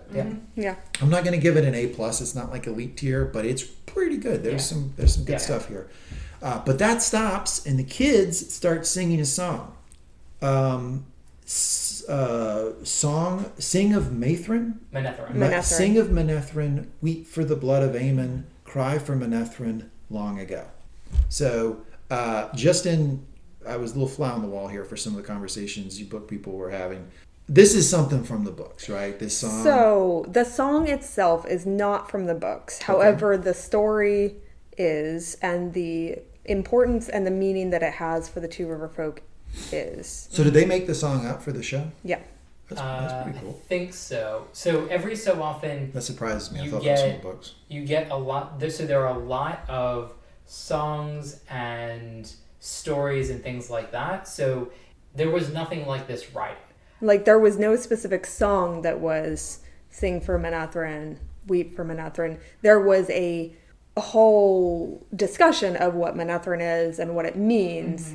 And, Moiraine delivers some of it, and that has some of the same words, but it is not a song. Right, and so weep for Manetheren and things like that do get said, but it's not like in this context. So they are doing really cool things with pulling from the books. Yeah, because I think that making it into a song was such a smart idea, because A, it gives a different kind of tone, but also, B, we do get a lot of like how, especially in the next episode, and we'll talk about that, but when we start getting into Gleeman and stuff like that, we do get like how, and into the Travelers as well, how important songs are in this world. Yes. Oh yeah, writ that's large. pretty clear. So like yeah. to have highlighted it here with this song that they don't have any idea what it means, but it's a song that they like all Right. know and know deeply. I thought that was really And cool. that was a great moment from Matt when he was like, yeah, I don't even know who Manetheren is. And it's like, oh, like you remember so much, but so little. Yeah, it doesn't have Yeah. any context around it. Yeah. Because the Yeah. wheels turn too far. Yeah, it basically, to your point, he says, I have no idea who Manetheren is. Seems to me that if you were around Moraine and you say, I don't know, she's going to fill it in for you. She's going to let you know. She's going to give you a little history lesson. She's your little So that is leader. exactly what she says. In the old tongue, Manetheren means mountain home. Used to be the name of the place they now call Two Rivers, so their home.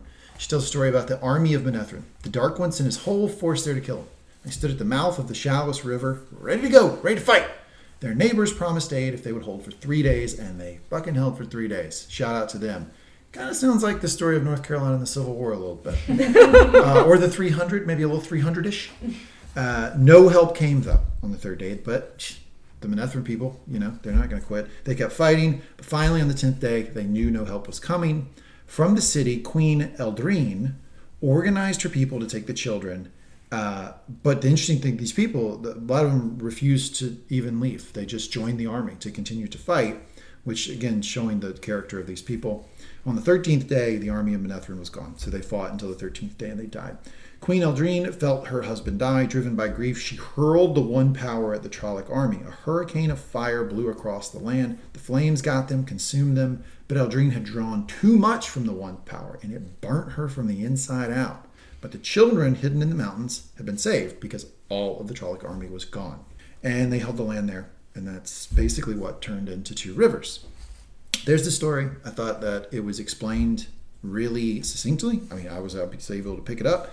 And compelling because the actress is really good at what she does. But I also think it's pretty cool in canon how she's like, you guys need to know this because this is your history. And she actually tells them, like, you have the old blood in you. Like, and it's this history is important for you. Yeah. And I think that there are two important things that are adjacent to this. One is they don't mention it, but the king is her warder, and so like that dynamic between them, like probably will definitely get reinforced more through the show. But like that's going to confuse the watcher though, because we're going to be like, wait a second, if that's her warder, is Lan and her like romantically involved because that was the king and queen?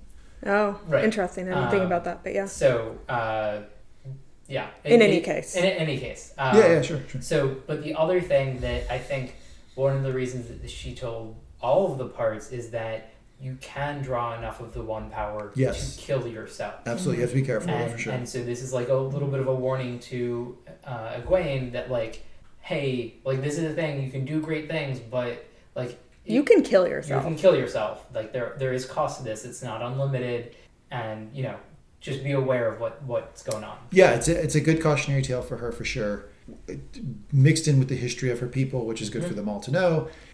And I also think it was like it tracks with what we saw, right? It did not look like it was free power when Moraine was Exactly. using it. Right. Yeah. It certainly didn't look like that at all. And so a couple of the other things that we sort of pick up is a lot of the places that they camp are in ruins, and so this is sort of reinforcing that this was a land that other things were in a long time ago. And then when we get to Shadow Lagoth later in the episode, and it also ties back into this story as well. Yes. Like I think that's all of that happening in the same episode is very neat and Yes. useful to the viewer too. Yeah. So I will say, like, I'm not always a fan of cast members singing during an episode, like picking up a song like this, and sometimes I think it comes across as hokey, but this worked pretty well, and I really like the song to the point where like now it's stuck in my head. And I didn't expect that, and so I'm appreciative. Okay, sorry, I was just busy over here filling out my Emmy ballot for Rosamund Pike for that monologue because I thought she did a great job. Yeah, let's get her in the Emmy conversation. I think she's carrying some of the scenes here. Cut to Egwene and Rand walking and picking up sticks for the fire. I guess she asked him if he wants to talk about it, and he sort of snaps at her. This Rand guy, not my favorite character. Really frustrated me here. She then makes the point that she can't be Nynaeve's apprentice because she's dead. So is Layla, and they're being chased by the things that killed them, and he won't even look at her. And I just want you to look at me and not help me, and not hate me. I don't need anything more than that. And he turns to look at her and says, I could never hate you. So don't care. There might be some people who really care about the dynamic between these two. Maybe they'll teach me to care later, but right now it just seems like teenage bickering that is beside the point. To me. Cut to Perrin getting water, and he hears something howling off in the distance. Sounds like wolves. His leg is clearly bothering him. He sits down. He pulls up his pants leg, and it's a mess. It's getting worse. It's festering. And it's that, like you were talking about, Sarah, that like dark black is setting in. Yeah. And then he sees a pack of wolves. And then he turns, he sees another. And he turns, he sees, there are wolves everywhere. The wolves have surrounded him. And he's freaked out, clearly. Now, we got, the only reference to wolves we got so far is in episode 1 when Tam and Rand are talking. And Tam says, hey, the wolves are being driven down the mountain to us. That didn't sound like a good thing when Tam said it, right? It didn't seem like he was happy about that. And it seems like... They're shepherds, so like wolves and sheep aren't usually like the best of friends. Understood, absolutely. But he also looks scared of them, Perrin. And I'm just trying to piece together here that I don't think they view the wolves as their friends. Yeah. But the wolf just walks over like a good boy and licks his wound, and they take off. And I want to talk about that in my theory section. I got a theory. Cool. We'll put a pin in it. So, cut to the evening, and they are around the campfire. They ask Lan if Moiraine is going to be okay, and he says she needs sleep, like you all do. As they're sleeping, the wind is blowing, and Egwene wakes up and sees the eyeless standing on a cliff. I thought this was a dream to start with. I really did. It felt a little bit like the dreams that they had been having before, Yeah, but spoiler alert, everybody, not a dream. Very much not a dream. Nope. Eyeless is very much there. And Lan moves quick, sensing real, immediate, scary time danger. Well, so he wasn't around the fire, so I think he was scouting and came back about the same time that she woke up. If you watch, he's basically never around the fire when they're out, unless like he's talking. Like if you count the number of bodies when they're sleeping. Interesting, or, like, when they're just riding or anything. There are 5 people there, and Lan's off doing Lan things. Got it. Lan, moving quick, tries to wake up Moiraine. Says, you have to wake up now. She's not waking up. So he gives her to Perrin. I thought it was an interesting move to give her to Perrin. I mean, obviously this is the most, but he also seems to trust him maybe more than the rest of them to hand. He does seem a little more stable. He does to me too. I thought it was a good move from Lan, but I mean, it's also kind of shows where his head's at with those 4. That he would give it to her, give her to him, because obviously Moraine's the most important thing to him. He asks where they should go, and Lan says east to the fallen city of Shadar Logoth. Yep. Dun, dun, dun. Taking them to trouble. Yep. Now, I think I might have missed earlier in the recap. I think there was a moment where Shadar Logoth is brought up, and our girl, my girl, Moiraine, makes it perfectly clear that's a bad place to go. We shouldn't go there. I don't want to go there. And Lan just kind of like blows her off, and now she's out of it, out of commission. He's the one making the choices, and he says that's where we're going to. We're going to the fallen city, Shadar Logoth. Yep. Anything we want to talk about with this scene of the Eyeless showing up and them taking off? Nope. All right. Then we get a chase scene. The Trollocs are chasing them. Big ass army of Trollocs. I like that they take Lorraine's horse with her. I just want to point that out. Yeah. They make sure I think it's Egwene that has it on trail, the horse. Smart. Her name is Eldib. There you go. All right. Until they get to a point where the horses don't want to cross. The horses basically just run up and just boop, stop. And they see a big stone wall in front of them with a crack right down the middle. It looks like a big, huge built wall, and there's just a crack that runs all the way down to the bottom. Yeah. It's all the way down to the bottom. Yep. He turns and looks, and the Trollocs have also just stopped. And they seem to be in sort of no man's land. They're in this weird purgatory area where the Trollocs won't get as close as they are, but the horses won't get any farther without a lot of urging. Sarah, you had something? The only thing that I wanted to say that we haven't talked about yet, but I think is so cool about these chase scenes with the Trollocs, even though we get just many of them multiple Yeah. times. Yeah. I understand why. But what I do think is really cool about it that they did is the different ways that the Trollocs move through the world. Yes. Like some of them are running bipedally, some of them are on all fours, running more like wolves or boars, or Yeah. I thought that was a really cool. Some of them seem to be detail. speed walking. Some seem to be running. Mm-hmm. Yeah.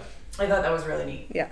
And so the other thing that they did, which comes through a little bit, but especially in the first episode, a lot of the Trollocs were shaky cam. So all of them are different. They spent a lot of time making sure that they're, and maybe not 100%, but like 99%, like they're all different. So pretty much all of its practical effects. They all have costumes that they have that are all slightly different. Like like the horns are different, the mouths are different, and everything else. And so they really took time to do that for everyone. So it's sort of worth noting that. And Yeah, that's cool. They are not made on a production. production line. They are all Yep. sort of different. Yeah, and the horns are Bespoke. definitely different. Yeah. They are bespoke. Yeah, absolutely. Lan then move. They stop, and Rand asks Lan like, "What's going on?" Basically, and Lan explains that the Trollocs will not follow them inside, so they go inside. Question for I'm gonna stop here, and I'm gonna apologize to anybody who's upset that I continue to reference the Song of Ice and Fire series. If you're upset about that, give me 30 seconds. BJ, which book was written first? The first Song of Ice and Fire in 1996, or the first Wheel of Time? first Wheel of Time. Okay, so George Martin stole Valeria from them because this is fucking Valeria. Almost. It is so close Yeah. to it. It is like unbelievable, all the parallels. I think Eye of the World was 1990, but it might have been even before that. Okay, yeah. So that I'm gonna give Robert Jordan credit here. He gets the OG mark for it, but that is Yeah. These two things are very So, very similar. What I was going to say is I think there were a number of books out in the Wheel of Time before Game of Thrones started. I think it might have been like even 4 or 5 of Wheel of Time books out first. Give it to The us, Sarah. first one did come out in 1990. Eye of the World was 1990. Okay, so Robert Jordan gets the credit. And George R. R. Martin. George R. R. Martin first book was 96. 1996. Yeah, he Yeah. stole it. Hard for me to think he's not taking there because they're so close. Yeah. But I So- mean, to be fair, Robert Jordan, is a master of this, but he drew from so many legends sure. of our own Yeah. and Lord of the Rings and encapsulated it and made it this whole new Yeah. Yeah. world. And Martin made it a But new Yeah. world right, so it's too, just so. new weavings Yeah. of the wheel. Sure. And so There you go. I like that. New weavings. one of the things that Jordan talked about was this is a different telling of a lot of what Tolkien did. And so I think Martin drew from both of these and he definitely went a different direction. And so I think that this is pulling kind of similarly from the wizards in in Tolkien's books, where there was some evil that sort of happened there with Saruman and like a internal struggle in the Tower of the Wizards, and so like I think a lot of them are retellings, and so it's going to be really funny because we're going to get a lot of Game of Thrones comparisons, and Jordan either drew from or the shows are drawing from Game of Thrones, and I think again that's valid. Like you have a show drawing from a previous show, and they're going to do a lot of things similarly. So I'd like to point out that when I made that comparison there, I don't mean to throw the baby out with the bathwater with Martin. Obviously, these fantasy authors take from each other. They're tropes that maybe even this trope wasn't created by Robert Jordan. I don't know, right? Like I find that to be okay. The only thing that so far in the comparisons that I've found like a little bit egregious and like almost like a liberty that I went a little bit too far was the Hardhome scene. That was beat for beat, and it looked exactly like how they shot that scene. It's one of the most iconic scenes in the entire show of Game of Thrones. I thought they stole that. This part here, totally cool. I'm just drawing the comparison. Yeah, so that's fair. So with that scene, that is so close directly from the books. I think they might have shot it differently to separate them out a little bit, but that was in the first book. Okay, Like, well then basically, then almost word for then word. it's hard for me to complain quite as much. Yeah. But it really, when you're just But watching these shows, visually, you're like, visually, holy shit! right. They took like of all the things to take from, like the most iconic shot of John away in that boat. Like it's just kind of tough. Anyway, as they walk, Perrin tells him to listen. There are no birds. There's no bugs. There's fucking nothing here. Lan gets off and takes Moraine, and Perrin tells him she's barely breathing, and obviously I had to sing Duncan Sheik to Sarah, I am barely breathing. Anyway, they all go inside a large building.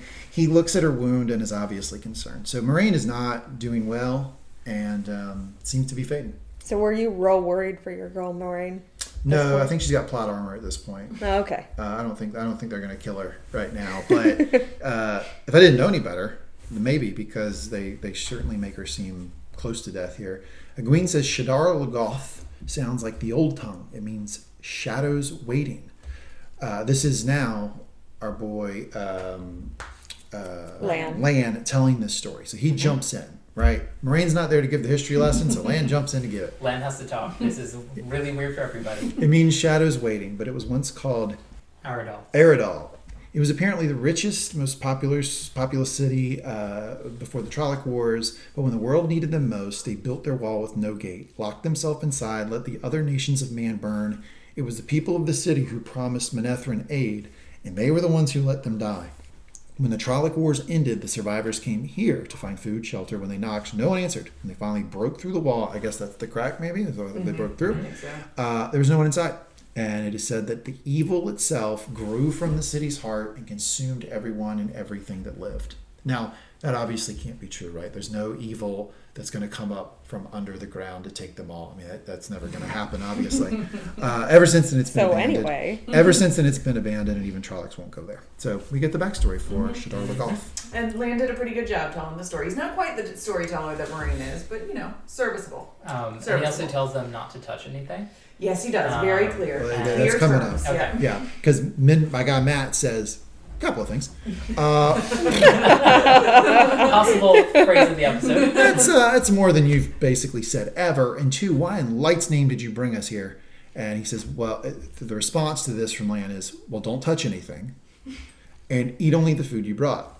So my theory here, I'm going to I'm breaking the mold of this. I think he's been here before. I think Lan has been to Shadar Logoth before, because he seems to think like, I know everybody thinks this is super scary and super dangerous, and it is, but here's kind of the general rules. Like, just don't touch shit, and let's not be here very long, and we'll probably be okay. So I had the sense he had been there before. Cut to Rand, who goes up to a tower, and I gotta say, it is a pretty stunning escape of the city. Yeah. Although it is interesting that the city built every single building the same height, so I don't know. That's kind of strange. Egwene goes up there with him, and they hold hands. So if you're interested in the drama between these two, it looks like they're back on the same page. I mean, but it was a beautiful shot when they backed away from them standing up at the top of that building. Cool.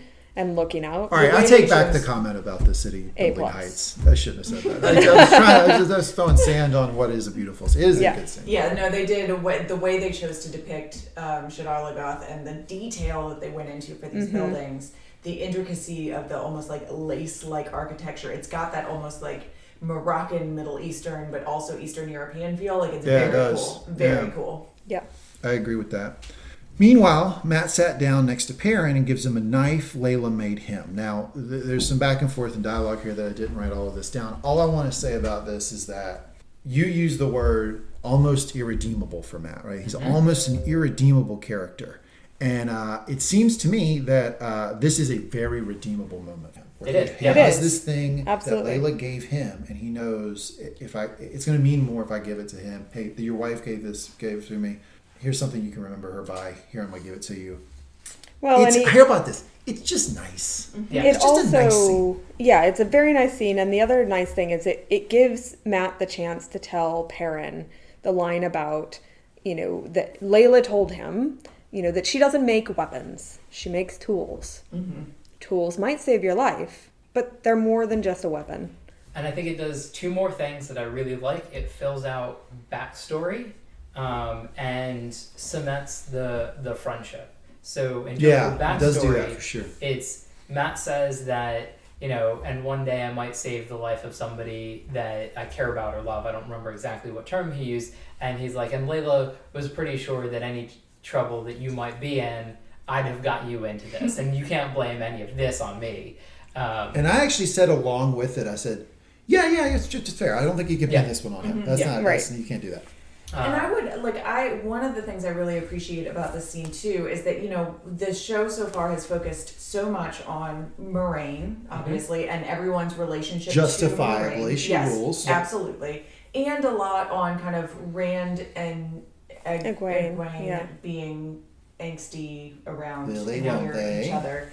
That this is, I think, really the first scene that we've gotten any sort of extended conversation just between Matt and Perrin. And so, yes, it does do that kind of friendship cementing that you were talking about, but like just from a who's on screen at any given time perspective, like having them together having a conversation, that felt really important. It was not something that we had seen in the show before. Right. And so, and then the other thing was, we even questioned a little bit, and Lee, I think you threw this out. It's like, all right, they're doing favors for Matt, like, we don't really know about exactly why. And so, like, this shows that, like, Matt has good qualities. He's actually really very cares. thoughtful. Exactly. Yeah. Right. He's the thoughtful one out of all of them. And we also saw not all degenerate gamblers are bad people. Exactly. So we also, and I forgot about mentioning this, but I think it was Matt that came over and comforted Perrin when Perrin put his wife's body on the plank. Yeah. And so, like, which that was something I meant to mention earlier. If you go back to our episode 1 we missed, what did we miss? But that one of the cool things that Perrin's actor did when Matt laid his hand on Perrin to, you know, kind of comfort him as he was laying his wife's body, Perrin did this like clench, which was very like tension and very like, again, him already feeling like, you shouldn't be comforting me, I'm a monster. Yeah. BJ, splice that into episode 1, would you? Put that into our first episode. Good luck with that. But so, and what we have here is Matt comforting Perrin again, and it seems to like work a little bit better this time. So we get cementing the friendships, a little bit more of the relationships, and we get Matt is a little bit of a bad apple, but more like he gets the group into hijinks or trouble. Yeah. Like maybe not like bad trouble like this, not like Trollocs pursuing them, but like letting a badger on the green. Mm-hmm. Yes.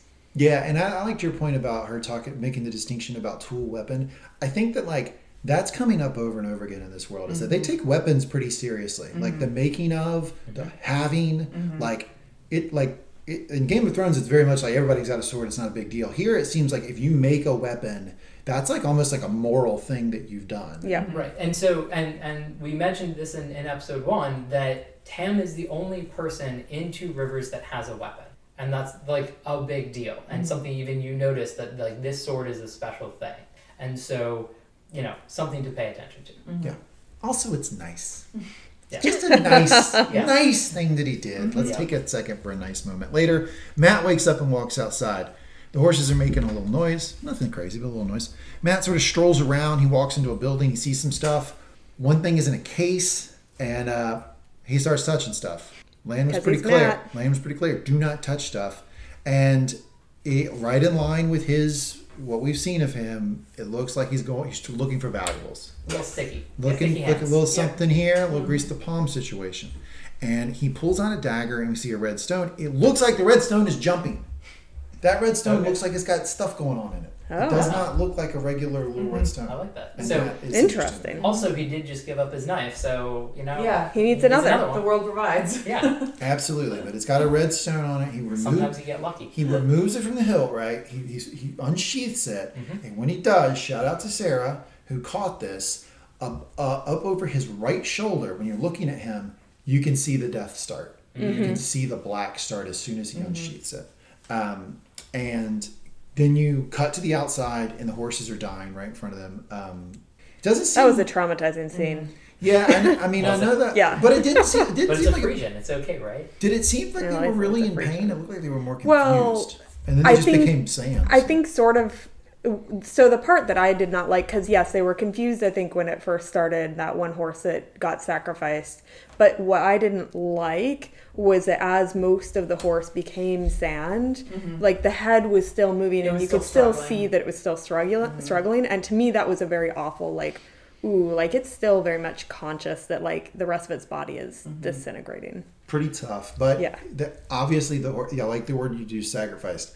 It was sacrificed for the viewers so Yep. that we could see what it does. Yeah. Right. What are the stakes? Exactly. That was a great, like, you have to know what you're Yeah. getting into. Yeah. Absolutely. And then we can take, I don't know, like, we can pull in like a Ray Romano joke or Kevin James or something from CBS because Moraine wakes up just long enough to tell Lanny fucked up and just go right back to sleep. It's like the wife wakes up just long enough to say, yeah, you made a bad decision, and then falls right back asleep. I feel like there's a joke in there, right? But she does. She wakes up and she basically looks at him and she's like, You've killed Where- us Kill us all. all. well, Yep. she says, where are we? And he doesn't even answer. She intuits when she looks around and from his reaction where they are, Yeah. and she says, you've killed us all. It's the potential line of the episode, you've killed us Yeah. all. Mhm. But she does go back. She goes back to sleep. So I guess in her mind she's thinking, well, I've already told him he screwed up, which I really needed to do, and two, like I can't do anything here. We're already dead, so I might as well just go to bed, right? So they get separated because the death sort of comes. It's like creeping on the ground. I'm doing a lot of gesturing here, which means nothing to the listeners, but like it's on the ground and it kind of separates the groups, right? We have Perrin and Egwene, and then we have Matt and Rand, and then we have Moraine and Lan. There's three different groups, all paired up. They're split.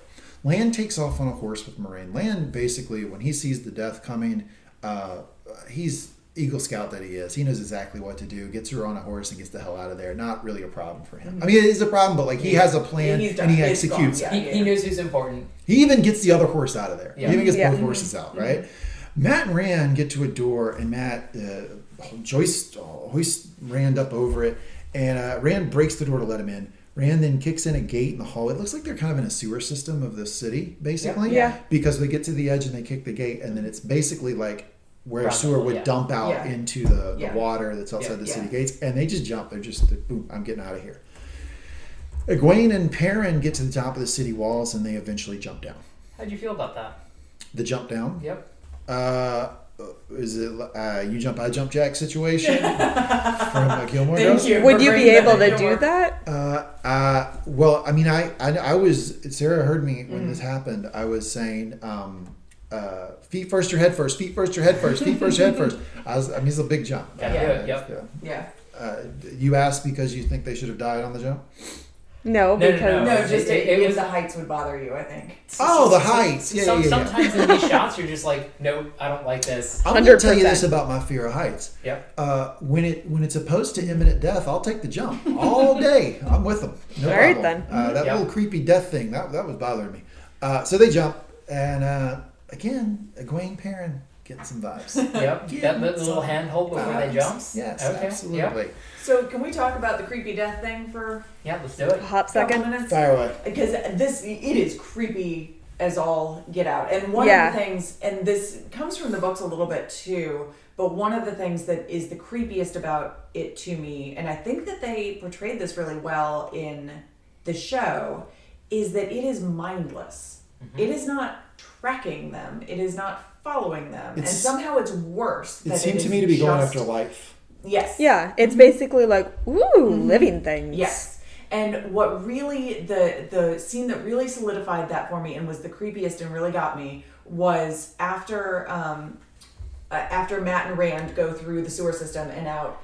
You get the shot of the little thing they come through. The death comes out, and then almost like it's exhaling again. And it's it like, comes back okay. in. Mhm. And that was so Bummer. like, oh, jeez. It's like Yeah. I couldn't. You can't leave the city. And Yeah. it's like, all right, well, I guess it's out of my reach. Yeah, and Um, that kind of I've used this word talking about this now a couple of times, but the mindlessness of it is like it's different from the Trollocs. It's Yeah. different from the Fades. It's different. Like this whole situation is distinct from that hunting. It has been set loose, and now it doesn't have control over itself. You don't have control over it. There's nothing to be done. Question for the group: is this quicksand or a disease? Meaning, if it touches your foot, can you lift your foot up and peel out? Or if it touches your foot, is it disease or you dead? You dead. You're dead. So it's disease, not quicksand. Got Yep. it. Okay. Anything more we want to say about the imminent death disease thing? It was super cool. We'll Chases them probably up. talk a little bit about it after you're gone. Yeah. Cool. Yep. Cut to Rand and Matt. Rand, we can't leave without them. Matt, pretty sure we can. Cuts Great to line. Cuts to Lan and Moraine Lan puts Moraine down. She's still out of it. Cut to Perrin and Egwene. They end up in some sort of bog type place. Cut to Lan and Moraine, and we see a knife go to Lan's neck. Pan up, and we see, oh, she's back. Nynaeve is back. If you don't take me to them right now, I'll slit your throat. That sort of, like we were talking about, Brie, that like crazy anger. She's just like flashing with anger. But also protection, right? Like she's doing this for a reason. She has to find her friends. Absolutely. And get them back. Because she, obviously the only thing we've really seen her care about is being able to tap into the whatever it is and taking care of Egwene. That's all we've ever seen her care about. I thought it was powerful. The reveal that she's back, the way they did it was pretty powerful. I will say her order of operations are a little screwed up. I don't know how you take me to them right now or I'll slit your throat. I mean, in order, you have to take the knife away from his throat in order, and then if he doesn't take you to, see what I'm saying? Yeah. She doesn't always think like through what she's gonna do, but she has a purpose in mind. And this reinforces my job is to protect the two rivers from you if necessary. Like this is hammering that in. It was also kind of cute. Like, I'm not trying to be mean here, but like as soon as she removes that blade from Lan's neck, she did. She could be dead. She could be dead. He's going to take, like, he might even be able to do it while it's next to his neck. I'm not sure. But she certainly stands no chance against him once she moves that blade from his neck. And she's got to in order to get him to show her where to go. Right. Yeah. This is exactly the same impulse that is her just screaming at the Trolloc in the first episode. Right. Like that, it's the same gear inside of her that is causing these things to happen. Yeah. Absolutely. Okay. And that is, that's the end of the episode, folks. All right. Good job on the recap once again, Lee. Clap, clap, clap. Very nice. All right, so we have a couple of other segments. Let's do it. So let's start out with Tavern of the Week. So this is our favorite character, like development of a character, and where that goes. Can you start with me, go around? Lee, let's do it. Lan. Okay. Lan gets so Moraine, obviously the MVP of the series, she's out of it for a little while. Gotta take a nap. So he takes care of her. I also nominate Lan because he gives a really good monologue, and when creepy death things happened, it seemed to be like, I have a plan. I knew this was coming. I knew this could happen. I have a plan. And the fact that he got her horse out as well shows me that he was not in a panic state. I was able to execute a plan to get out of here, and he executed it perfection. Guy's a professional, very good at his job. I like Lan. So I will comment though that he didn't actually get her horse out of there. That horse followed them, so it wasn't attached. But Eldeeb's a smart mare and would have followed. Like, she's not slow. Alia might be her character of the week. We'll see when we get to her. Like where this is. Yeah. Well, maybe it was the horse that just followed, but he probably would have to get himself in a position where the horse could follow. Take them both loose and was like, you'll figure it out. Yeah. Let's go. I mean, the man seems to be very good at his job. He is a professional. Absolutely. Utmost professional. Lan. All right, Sarah.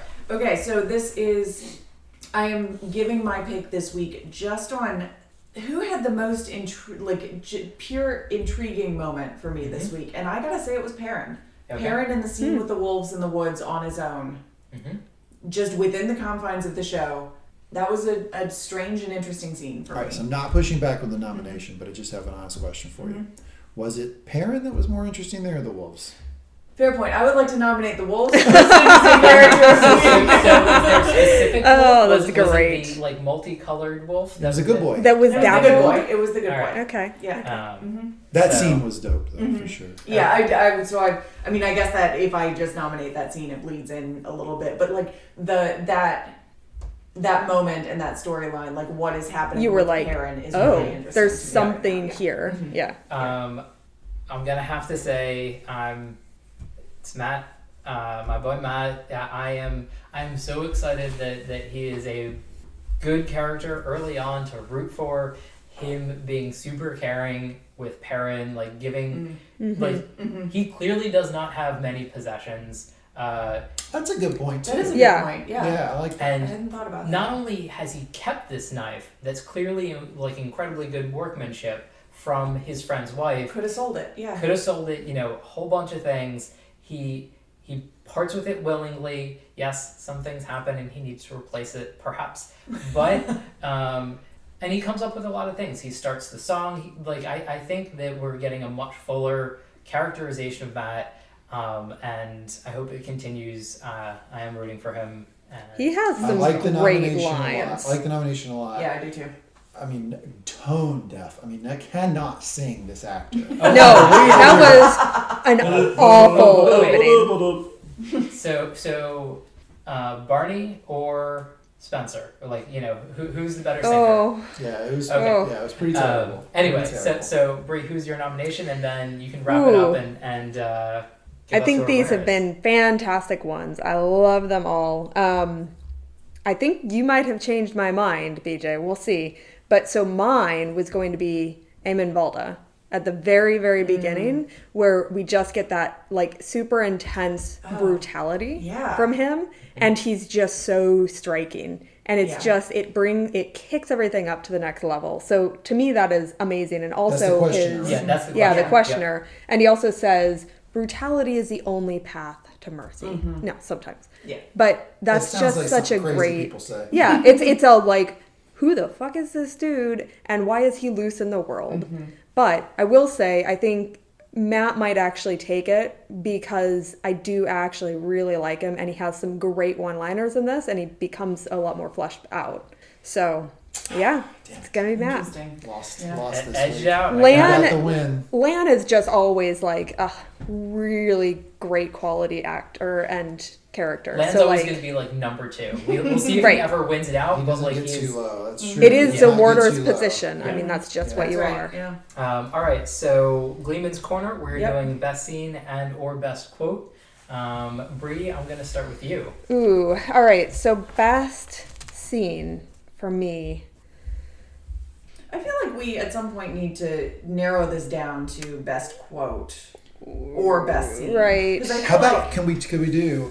It's either best quote or best series of dialogue.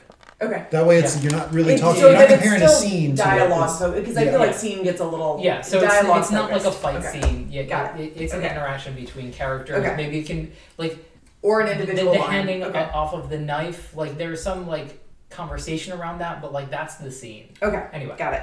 Right. So I think I'm actually gonna go for a composition of scenes. Mm-hmm.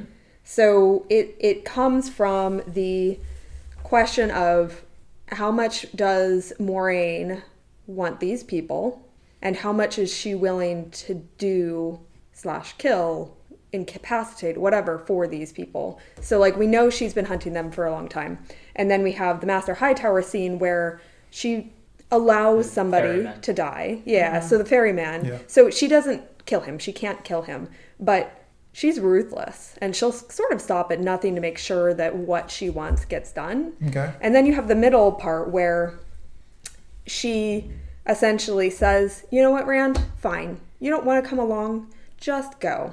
But you have Lan sitting there being like, I'll make sure that everybody goes. And then at the end, you have Lan being like, I'm leaving these people. I got to get Moraine out. She is my priority. And I don't care about these other people. Yep. Okay. Okay. I'm going to go with actually something that you brought up. As you Aes Sedai should know, sometimes brutality is the only path to mercy because it cements in how batshit crazy Valda is. That, this is a crazy evil dude, and ties in what we know about the Aes Sedai because they did something to that dude in the first scene, and they talk about how the only way that the world can exist is if they gentle men who channel. And so there is this brutal side of the Aes Sedai that we see with Moraine, and we get a callback of the ferryman. Hightower says the White Cloaks were right about you, Aes Sedai. You're monsters. And so I think that is world building, and it is just Valda to a T. It's also an example of when crazy people try to be profound. It's like word salad. Yeah. It's like in order to sleep, you have to have torture. They say some crazy shit And you're like, that doesn't make sense. Yeah, he just said a crazy thing, but it is indicative of where his mind's at. And actually, on that note, my line of the episode is, and I don't have the exact words in front of me, but it is Moraine, and she is talking to Egwene. Language matters, words matter, how we use them matters. Okay. Mine is Moraine talking to Egwene as well. The first two were mine. The last one was Years and Years Alone. You don't listen to the wind, Egwene. The wind listens to you. I feel like that's going to be really important for the character development, and it also tells us a little bit about this back. Because I'm like locked in on the power. Mm-hmm. Like I watched Star Wars, I wanted to know what the Force was the whole time. I was like, Alderaan exploded, and I'm like, hold on, how did he lift that thing off the table again? Like that's what I care about. I'm really interested in the magic part of this, and that's starting to tell Egwene a little bit about it. Mm-hmm. The last thing that I want to highlight, because it is basically a line that defines a lot of the show, is Aes Sedai never lie, but the truth you hear isn't always the one that's being said. Mm-hmm. But Sarah, I'm going to have to go with the line that you had, which is words matter, what you say matters, and what did I say exactly? Because not only does it lead us into the 3 O's, which are as maybe we'll get to sort of the phrasing later, but embody what the Aes Sedai are, and the Aes Sedai are a through line of the entire series of books, of everything. These 3 O's and what she says there is, I would say, akin to like the 3 laws of robotics, things like that, where they are icons of the series. And I think that her putting that emphasis before it really nails that down. Absolutely. All right. Cool. Done. You got some theories for us? I do, yeah. So first, I've been alluding to this. I think Perrin and Egwene are going to have a thing, and that's going to cause a rift with Rand. So you're going to have a little teenage love triangle situation coming up here. Then the theory I was really excited to talk to you about is the wolves. Okay, so it seems to me that they're kind of setting up this world as the folks think that the wolves are dangerous. You don't really want them around. I mean, Perrin seems scared of them. Tam didn't like that they were coming down the mountain. I mean, he does have sheep. That was a very good point. But nonetheless, I mean, I still think it ties into the idea that they don't want the sheep, they don't want the wolves around, right? Yeah. I think we're going to hear more of that. I think we're going to hear people. The wolves are around now. We're getting that. We hear them howling. We saw them. Mm-hmm. We're going to hear from different characters about the wolves being bad, et cetera, et cetera. I think we're going to learn that the wolves are good. The wolves are not. The wolves probably don't care for these Trolloc characters. I can't imagine they're buddies. And I think the wolves will be an asset at some point to our We have heroes seen in the future. some Trollocs that have very wolf-like features. Yeah, or maybe they have pelts. Maybe they've killed a few. I don't know. Yeah. But I think at some point in the future we're going to see this tension of like, oh, the wolves are bad, and then in a crucial moment the wolves are going to help our heroes. So cool. I have faith in the wolf. Good to know. Anything else? Or shall we move on to the That's all I got. Dragon power ranking of the episode? Dragon power rankings of the episode. This is the one I have power over. Okay, so obviously Rand takes a tumble this week. Bad. Okay. Bad loss. Yeah. He's just a whiny teenager. I mean, I understand that Lan was still there, but we have no evidence that Lan was watching for Rand. He could have been watching because Egwene wasn't gone yet, right? So Moraine was very flippant to say, well, I've run out of time with you, kid. I think Rand takes a tumble this week. I still think Perrin is 4. Okay. Perrin does not. It doesn't seem like there's any chance that Perrin is. I mean, they might as well call it 3 at this point. Perrin is separate from that, right? But right above him, the baseline, right at the bottom is Rand. I still think you have to put my guy Matt 2, and now starting to creep as a serious front runner status. Okay. You have Egwene with this whole main contender. But I mean, she basically is like, hey, come talk. Like, I know you're asleep, but I got a lesson to teach you. And so you're doing that with Matt, doing that there. The only thing I will question about these rankings, right? That's my rankings for the week. The only thing I question is maybe this is, I should have brought this up at theory time, is what about the bat thing? Like, does that mean that he's a dragon or something? I don't know. Does the bat have something, pulling a bat out of your mouth or something, does that have something to do with potentially being the dragon?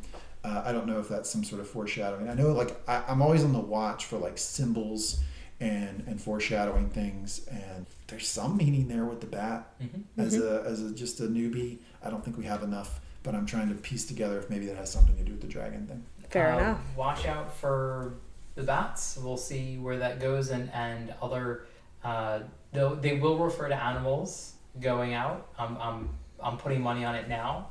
I'm betting that we'll get a lot more later in the season, that they'll focus in and there'll be some like specific things that they call out. Yeah. Okay. So, good pickups. All right. So there we go. I think that wraps it up for me. That wraps up part one. All right, cool. Well, thanks everybody. Enjoyed this episode, and I'll see you next week. Yeah. Thanks, Bye. Lee.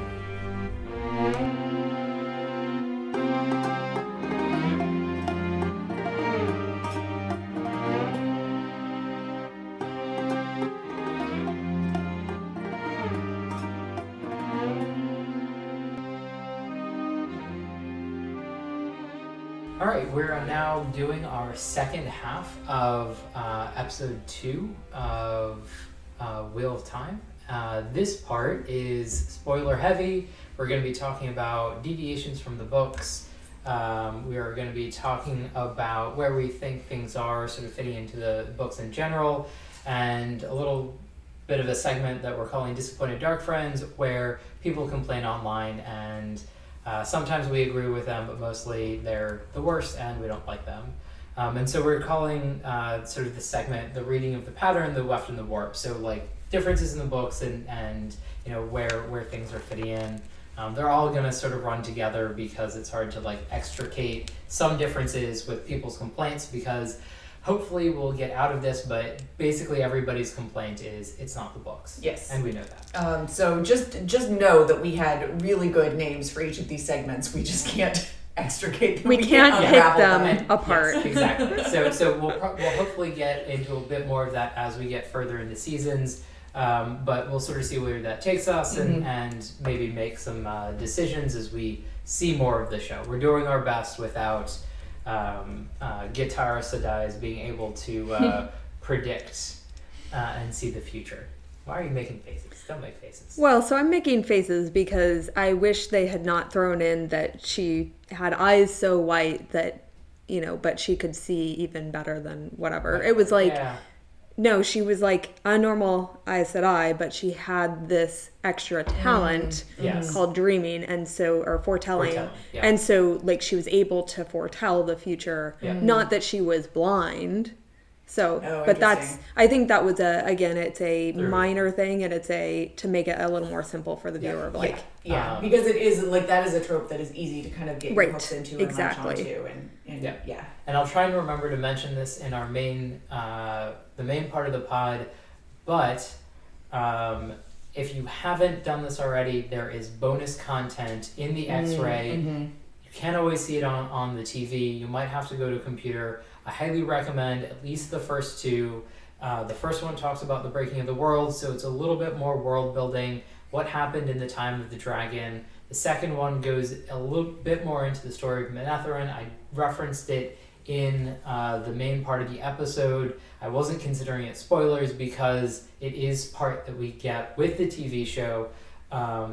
The only minor spoilery thing that I don't really think is a spoiler is that King Aemon was bonded to the queen, and I guess a little bit of a spoiler that we didn't really tell Lee was that some Aes Sedai marry their water, some don't. It really sort of depends on how they want to take their relationship. Yeah. So, and actually, I guess we should talk briefly about those bonus contents because I think they're actually really interesting in the scope of the world, but they're just great, like back to back with each other, because one is about, a man going mad. So Lews Therin, which they don't mention that he's called Kinslayer, which I think is a little bit unfortunate, but I also think is on purpose.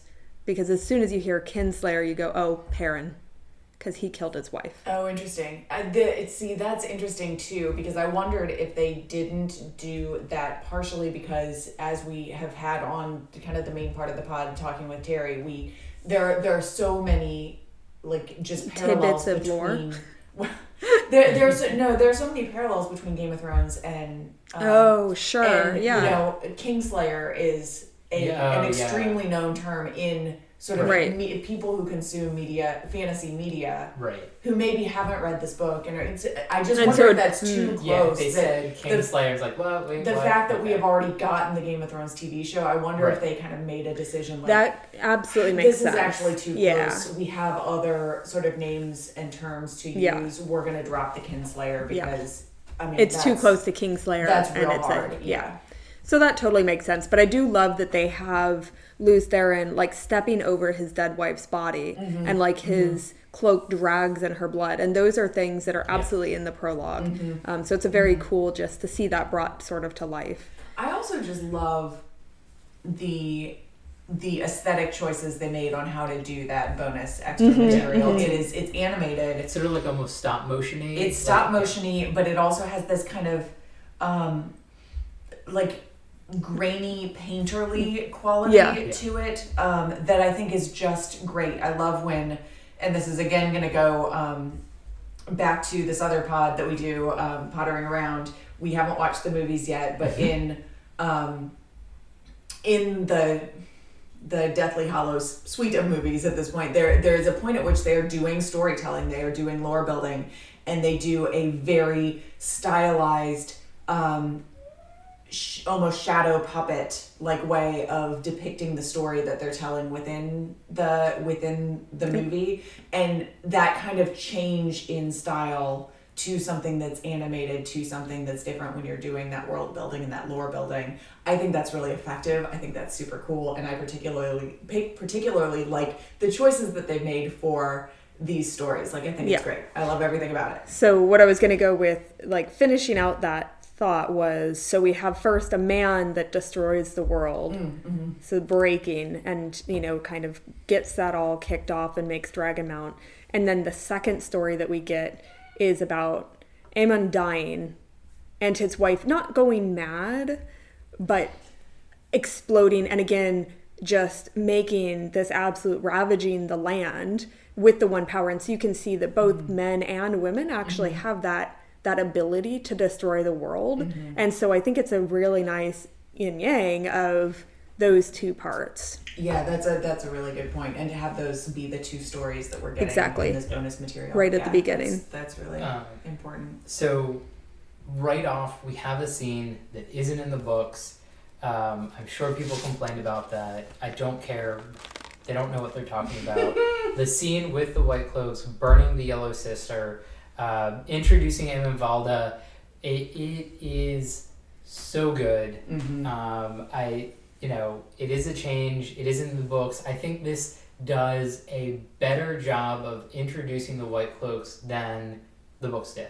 Absolutely. It's incredible. It's an incredible. It is powerfully written, powerfully acted, but it's also visually stunning. I mean, both of the scenes that we get with the White Cloaks in this episode are so great, partially because when you're reading the books, I did not fully anticipate how the starkness of the actual White Cloak would look, especially moving through the forest, in the green land, etc., etc.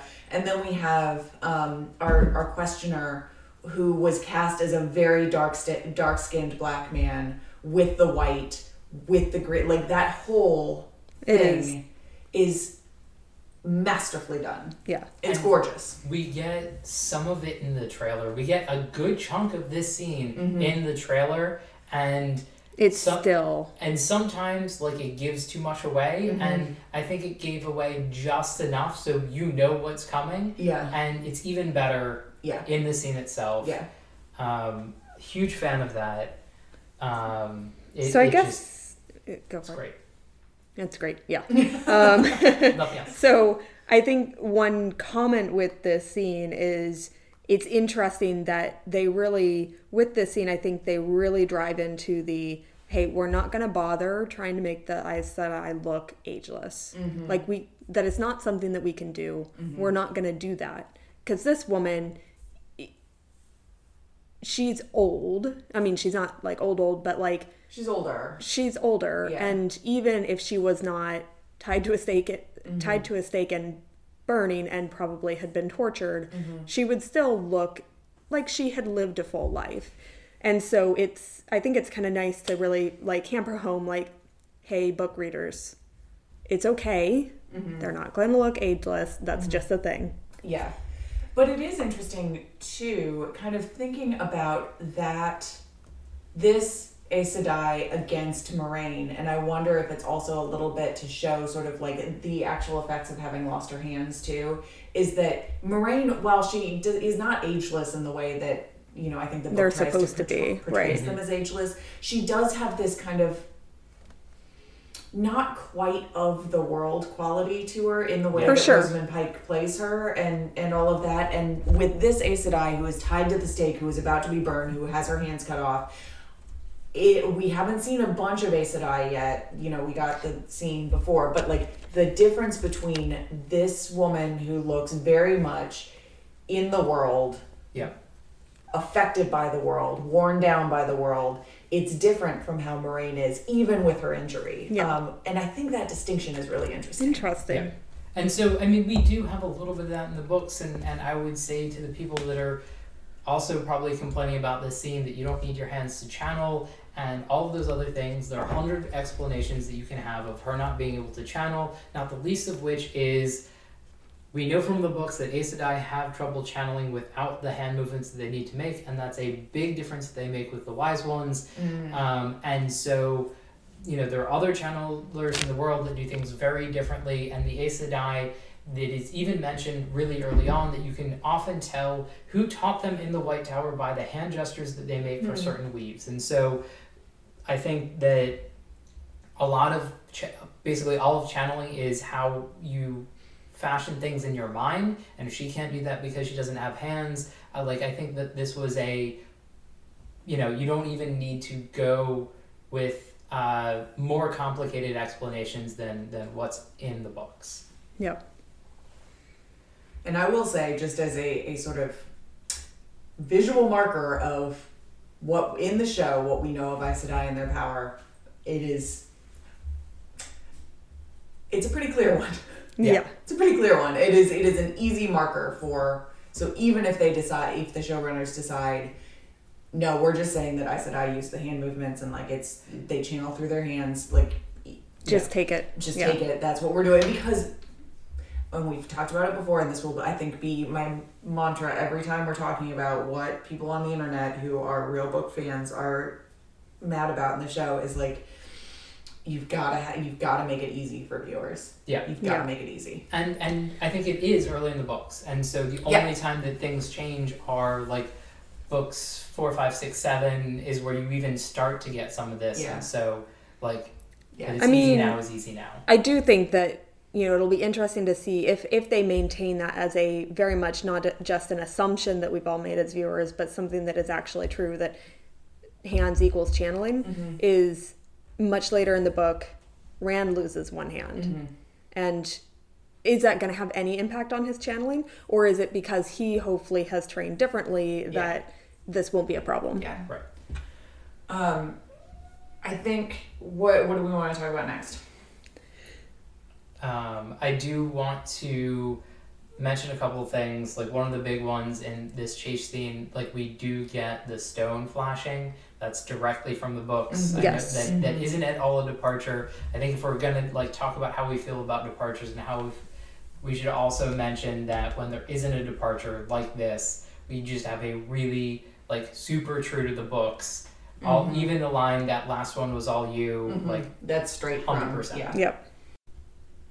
So I just wanted to mention that my Taveran of the Week was Perrin, and part of the reason that I chose him, I am, from the first book, I wish that they did more with the wolves. Like, I think that's just such an interesting story, and so part of the reason I chose him as my Taveran of the Week is I hope that the show is going to do more with that show, with that storyline, and make it a little more robust and interesting and not quite so one note. Yes. It seems like they might be, because they've introduced it really early. They have tied it in very early with, as you have said multiple times, Bree, the sort of Perrin feels like he is already monstrous and a monster. He has this guilt. It's tied in with killing his wife. Now he's got this wolf thing going on. So it is both something that is in the books that I'm hoping they do better Right. than the books. Absolutely. I'm really hoping for that. I'm hoping, but we already know because we've already watched the third episode that we don't get a super important character. I don't know what they're gonna do with Elias Machera, however you pronounce that. Yeah. The other dude who talks with wolves, Wolf Brother, and so they're doing some angle with the wolves. I'm super curious to how this is gonna work out. We did see a brief flash in one of the trailers or teasers that Perrin does get the golden eyes. So we know that they are going to go that direction. Again, no idea how they're going to do the interface with the wolves because that's all in his head. And so my guess is we're going to have some sort of like voiceover that's wolf-like, but again, don't know. I do appreciate that they're leaning into Perrin's interfacing with the wolves, and nobody else is. And I also thought it was interesting that Lee didn't pick up on that like we only saw the wolves when Perrin was around, but maybe we'll get a little bit more into it in episode 3 when we do have some more wolf interaction. And I do kind of wonder if I had not read the books, would I be picking up from this scene, and even from what we get of the wolves in the next episode and Perrin talking about the wolves, would you actually pick up on the fact that there is like a Perrin connection, that there is a real connection being formed? And now that I try to put myself in that headspace, I'm not sure that I would, because it is just like a weird interaction in the woods with some wolves. Well, and also because we've already sort of, potentially established with that brief comment with Tam at the beginning is like, wolves are not a good thing. Yeah. And so you almost might wonder, are these creatures of the Dark One that are like, hey, buddy, you want to be on our side? I mean, that's just complete speculation of like how somebody might view it. But wolves could go either way, right? Like, could be bad, they could be good. Not unlike the storyline as we've had it presented to us. Correct. And so also, like, I didn't love that they just like went up and licked his wound and then just wandered away. Like, what was the point of that? Like, what's going on there? It seemed a little forced to me. I like that Lee, as a new viewer, wasn't like, well, that was just weird and I didn't like it. Yeah. I did not like that. I thought that was fine. I thought that scene was meant to be confusing to Perrin, a little scary for Perrin, but it did not bother me that was how that scene played out. I thought that was okay. Yeah, and we've had a number of discussions whether this is Dapple or Hopper.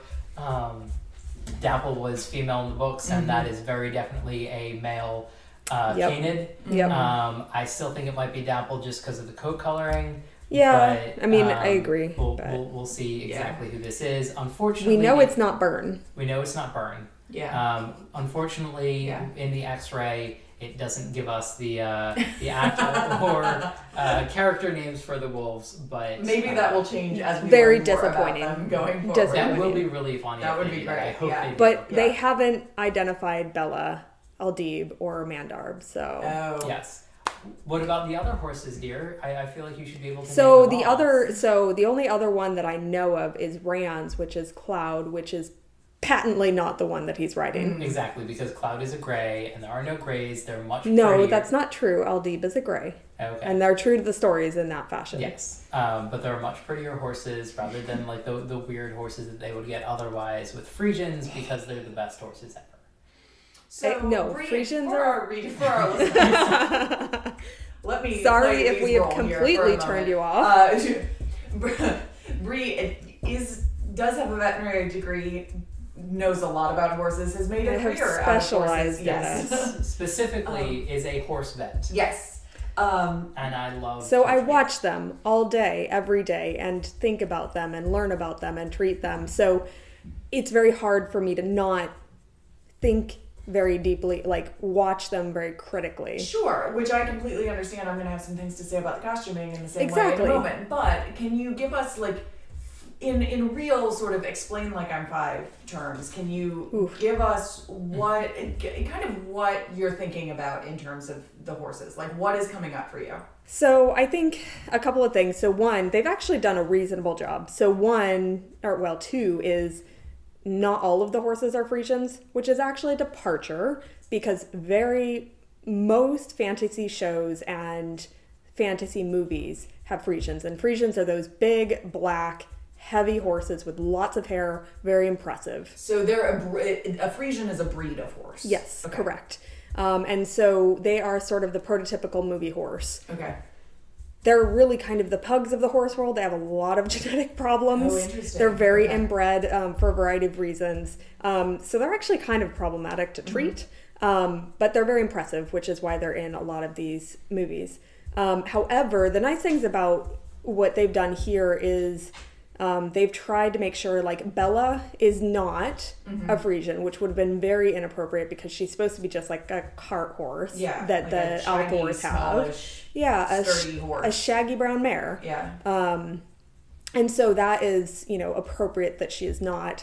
And then Aldib is supposed to be a gray. It's not really described what she is other than small and gray. So that's fine. And then Mandarb is supposed to be a big, massive black stallion. So that also fits that he can be a Frisian. Sure. And they actually picked a very nice looking Frisian for him. Whereas the ugly donkey that Matt is on, that is the genetic defect line of Frisians. That's like, the problem, it's pretty Frisian. ugly. Okay.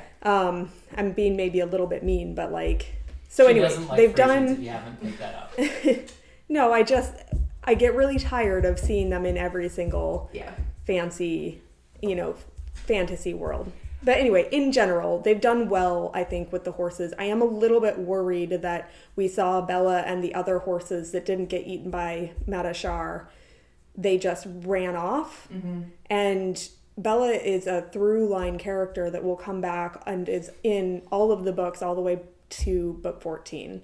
So hopefully she comes back. Yeah. I think I will not be the only one that is unhappy if she does not. So I think we're fine. I think that Rafe, the showrunner, has paid attention to that, and I also think Sanderson, who has some input on that, also says these things, and I think he even gave a nod to the crazy people that put Bella as a omnipotent character, because she just sort of shows up all of the time and is unscathed through hell and high water.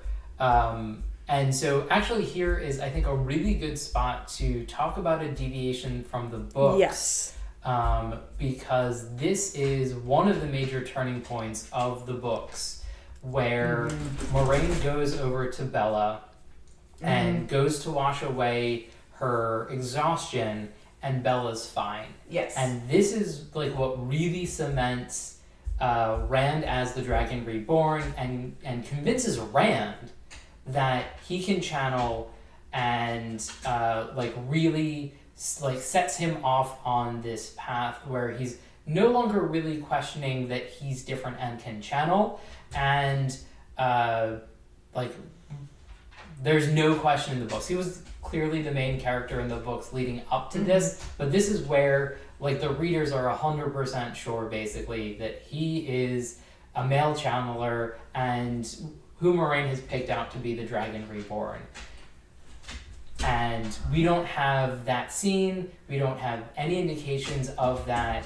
There could be a possibility because Moiraine doesn't get to all the horses that it's still sort of there. Yeah.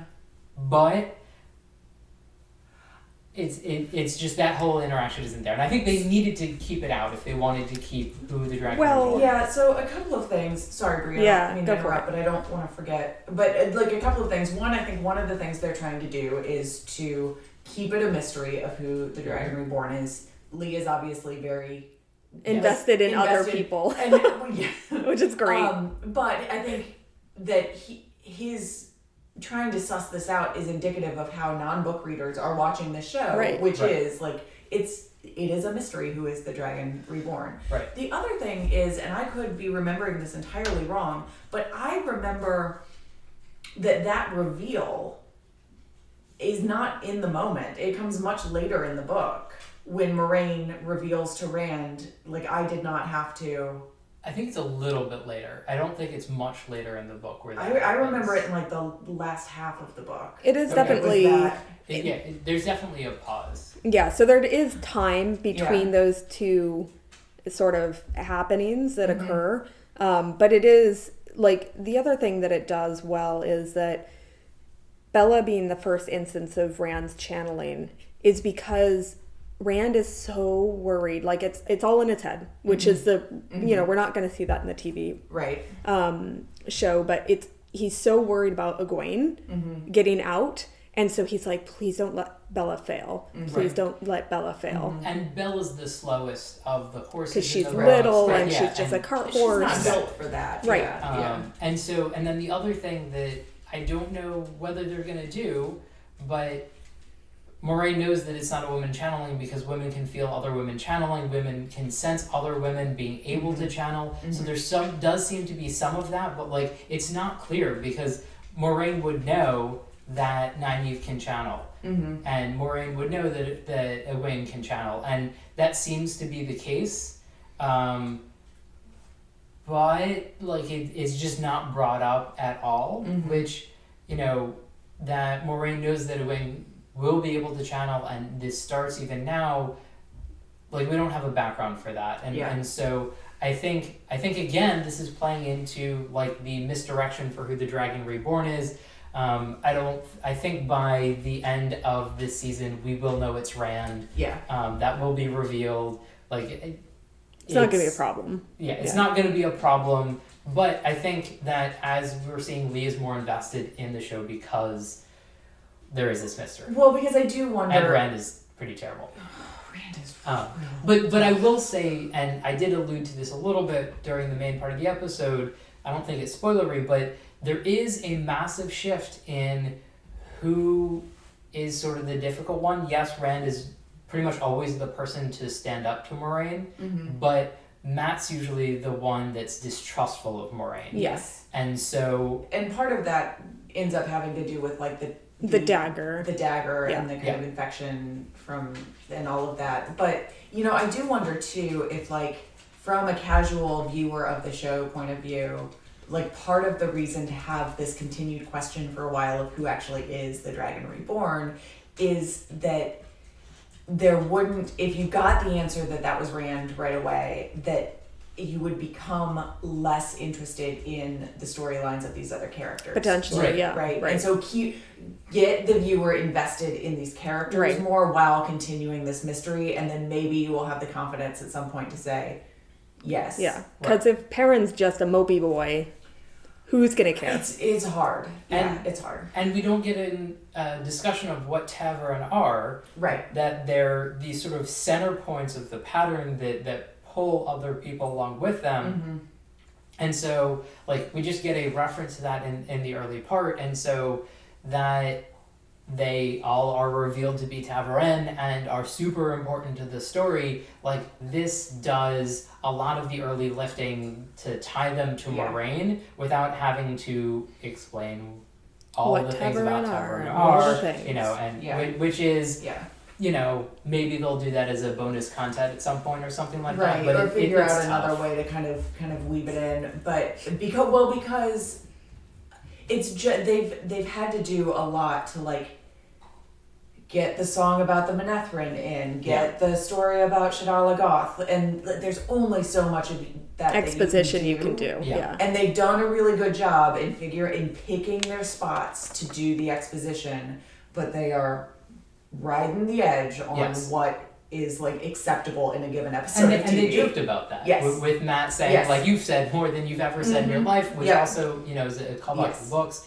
I will say one of the other really big departures that we didn't even mention in episode 1, but I think is even more important now, is the person that does pretty much all of the exposition is Tom Merrilin. Yes. We don't even see it until episode 3, and it's unclear like what the whole role is going to be. Yeah, I'm interested to see in episode 4 like what's going to happen. And so he was a major shepherding role to the boys, especially Matt and Rand as they go off. He was a little bit more of like, he was the one that said, the truth that the Aes Sedai tell you is not always the one that you hear. Yeah. Like, a lot of these things that other characters are picking up, that lifting, I think it rounds out a lot of the characters. I don't love that Tom isn't with them because I think that there are things that we know he's going to end up doing it in the first season, and I feel like his motivation for doing that is is getting less and less the later he's introduced. Yeah, Right. I do agree with that, but I do also understand why they couldn't really put him in Two Rivers. Because just how many people are going to Right. have How in many? there? Yes, yeah, and you already have to do all of this kind of. I think that to make the narrative of the Taverin and Moraine and Lan actually work, they need to be in a tight group that's just Yes. that's not like Them muddled and- by these other forces, Yeah. right? And they haven't been to a spot that he would have been in yet, Right. and so it makes sense that they had to Yeah. introduce him in the third episode. I'm just saying, like, this is a departure that, Yeah. like, I think they had to do based on like all the stuff that they had to Right. fit in episodes 1 and 2. I think that a lot of things cascaded out weirdly from like the 5 minutes that they dedicated to the cold open in Yeah. episode 1. Yeah. And I think this is one of the things that they had to figure out when to introduce Tom, and it's a weird spot. Yeah, no, I completely agree with that as well. I hope that they figure out in the next episode, now that they have introduced him and he is clearly Yeah. going with Rand and Matt, like where are we going now? So I have a question for you, Sarah. Mm-hmm. So, because you have not read beyond the third book, Right. like and I the would first say couple, that like at this yeah, point I probably read like the the first first book, solidly. yeah. So, do you think there is any relationship between Tom and Moraine? Tom and Moraine? Yes. Interesting. What kind of Okay. relationship? I'm not sure. I'm not sure. I think they have history together. Okay. And part of the reason that just my gut reaction to that is that they both seem to be like traveling in a certain way that makes me think that their paths continue to kind of loop back and cross each other. Interesting. I don't really have like specific evidence to point to for Yeah. that, but just like because you asking the question, like yeah. Also, they it's know a each leading other. question. Yeah, well, yeah, Absolutely. it's a leading question. So, like, So- yes, the answer is yes. So, I mean, to be spoiler to you, It's fine. which like whatever, I don't but care. so at some point, Moraine falls through a doorway to another world where essentially she doesn't come back for like 5 books or something. Oh, interesting. Yeah, and Do the we see one that her saves in, like, do we follow her in that? Nope. no. She's Oh, just she's gone. just- She's gone. literally gone. Oh, okay. So I'm really excited to see interesting. how they deal with that in the Yeah. TV show because Yeah. like main character goodbye. Huh. Yeah. But Tom is the one who saves her, and it's because Moraine leaves a letter for him that basically is like, "Hey, when you get this, like, you need to I'm come gonna save need me." you too. But like, Yeah. it's because they are romantically linked. Oh, interesting. Okay. It is part of the pull or the drive, whatever. Mm-hmm. But like, and so as soon as she gets rescued, they marry and like da da da. Oh. We're a couple now. Interesting. So it's a whole thing That's that doesn't fascinating. get super well set up Yeah. to my impression, but it's been a while since I've I read think those anybody, books. yeah. And Yeah, I mean, yeah, I just like I guess I should say more that I don't like have evidence that they have any sort of history together, but it doesn't surprise me. Yeah. that they have like And that's sort of Yeah. where Yeah. it falls out as like, oh, that's interesting, but sure. Yeah, But I okay. wonder if they're gonna That push would be that a little interesting. harder. I will say that they have cast a very attractive man for Tom Merrill in this book, so that's fine. That is fine. But so to play off that, the other thing that I also feel like there was almost nothing in the books for this, that Lan and Nynaeve being a thing was just like, really? Oh, that got dropped into the book so fast that Yeah. I was like, And it, wait, what? yeah, and it gets further, Whiplash. And so, like, I wonder if Leo will pick it up at all. Like, I'm still not feeling anything there. No, I'm and not I either. hope. See, I am. I'm seeing a little bit of that. Like, Oh, that is true. In the third episode, yeah, they start. you get a little more in Yeah. the third episode. Man, in the books, it was like this is the most stilted, like weird, half Super flirting, awkward, and yeah. then it's just there. Yeah, that was. So I hope they do. That's another one. I hope they I do. think If they they're can gonna pull do it off. I yeah. think they can. Yeah. And so I think that, like, in retrospect, because of how these books were written, like, it was sort of a trilogy, then 2 trilogies, and then got expanded, that, you know, Oh, I don't think I realized that either. Okay. that there are ways that the show can help with what seems like a retcon. And so like we'll see where that goes. Yeah. But I do think that, you know, the relationships that are being set up will be interesting. And I think that even Ren and Egwene's like interaction is a departure from the books, and I think it falls appropriately flat. And I hope that some of this is they probably had to read the books, or at least the first couple books, and are just like, oh, they're never going to get together, and so that might have influenced like their like, because they're young actors and having good chemistry. I mean, even with seasoned actors doesn't seem to be a thing. Yeah. So, you know, I don't know how much stock to put in this. Yeah. Yeah. I'm real hopeful that they stop pursuing this relatively soon, and so then it's very clear to everybody that, oh yeah, it's not just that they were pushing this because they want to make it a thing, or it is a thing in the books, but these actors just don't have it. Yeah. It's that, no, this is really It's- actually yeah. not going to happen. Yeah. It was never going to be a thing. Right. You're just not meant for each other, as Min says. Again, so another thing to point out, we don't have a major character yet. She is going to be introduced, who knows when. We never stopped in Berlin. We didn't see Min. A lot of people are already complaining about that. But, again, if we get introduced to Min's powers, we know who the Dragon Reborn is, basically. Or, like, we get a lot of that. And so we also didn't get introduced to Logain early. There are a lot of things that didn't happen early. So, you know, people are already complaining about that.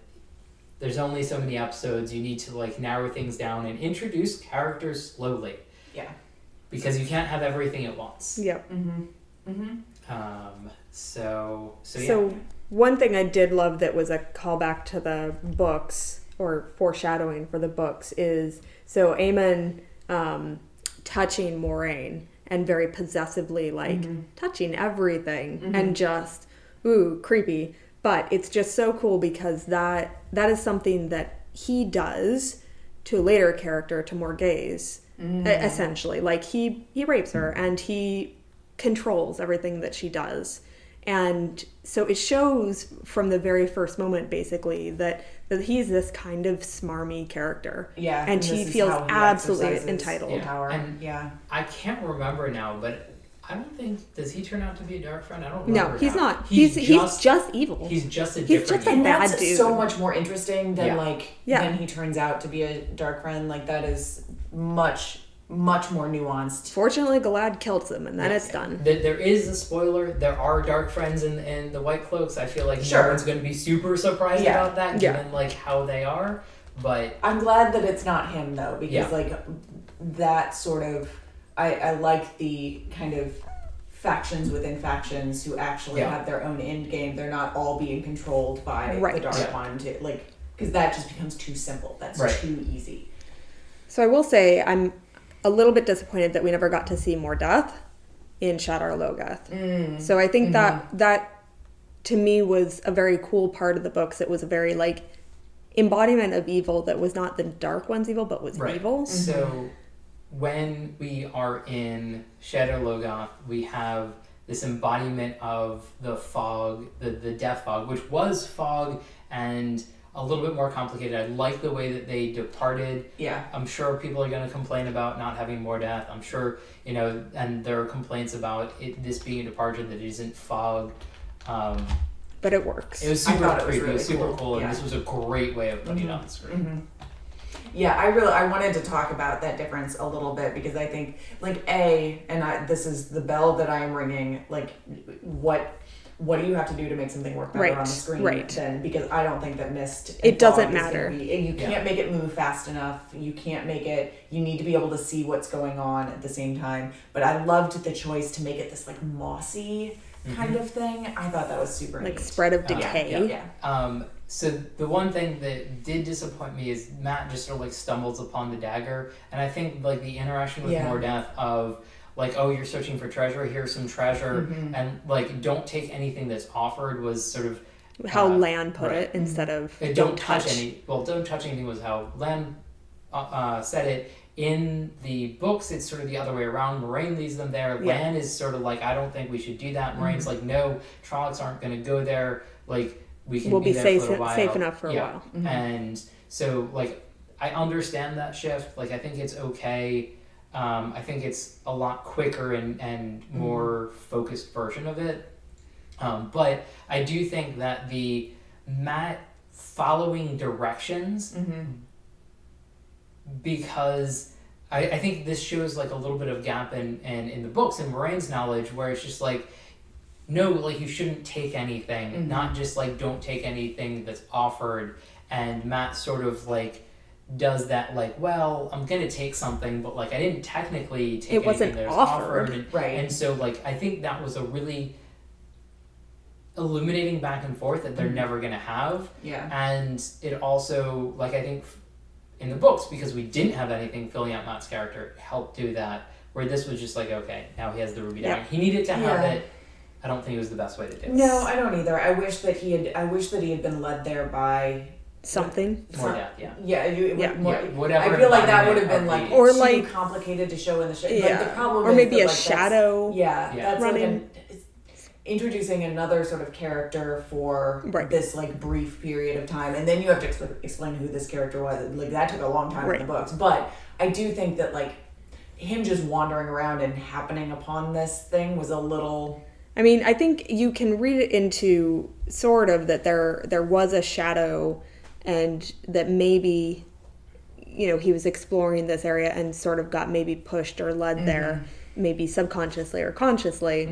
One of the things that I wanted to point out is you do get the same whistling as in Padan Fane's intro. I did not pick up Yes, on that. That's really when cool. you see the little shadow and just before it gets the dagger. So it, Okay. which is just, it's really nice. It's a little callback There's to the at least books something there, because yeah. Mordeth and Padan Fane eventually become the same. Yeah. Okay. They sort of merge, and Padan Fain becomes a much bigger character. This is sort of the turning point of him becoming powerful. Okay. Not just like a weird dark ways. friend that's maybe been tortured and like maybe has undergone some trauma, Interesting. but also now he's much more powerful. Yeah. Cool. Any Anything else? disappointed dark friend specifics? Not specifics. I Just keep, all the I same. keep teasing. Yeah, I mean, it all got, because these episodes got released at Yeah. once. It all got glommed together. Right. I keep teasing that I'm going to talk about the costuming. I'm going to do that in the next episode. Okay. Partially because when they get separated, you can kind of tease out like what's going on with their costuming. And you get a lot more Right. costuming in terms of when they're at the inn, Yeah. the Tinkers. Like Yeah. we get a little bit more rather than just Yeah. our main five. Yeah, and so I've That's fair. some comments That's on fair. that. I actually think that Lee might want to talk about the costuming Cool. too, so we Yeah. might put that. I mean, in the because that's first not part. spoilery. It's not Yeah. spoilery, and he like because in our trailer episode, I talked about it in relation to the Game of Thrones costuming. We also have House of the Dragon coming out, and we've been getting like a lot of information on what they're doing with the costuming. So Oh, I cool. think that like talking about all of that together, Yeah, that'd be makes great. sense. Cool. This has been great, guys. Been fun. Absolutely awesome. All right, we'll see you next time. Bye.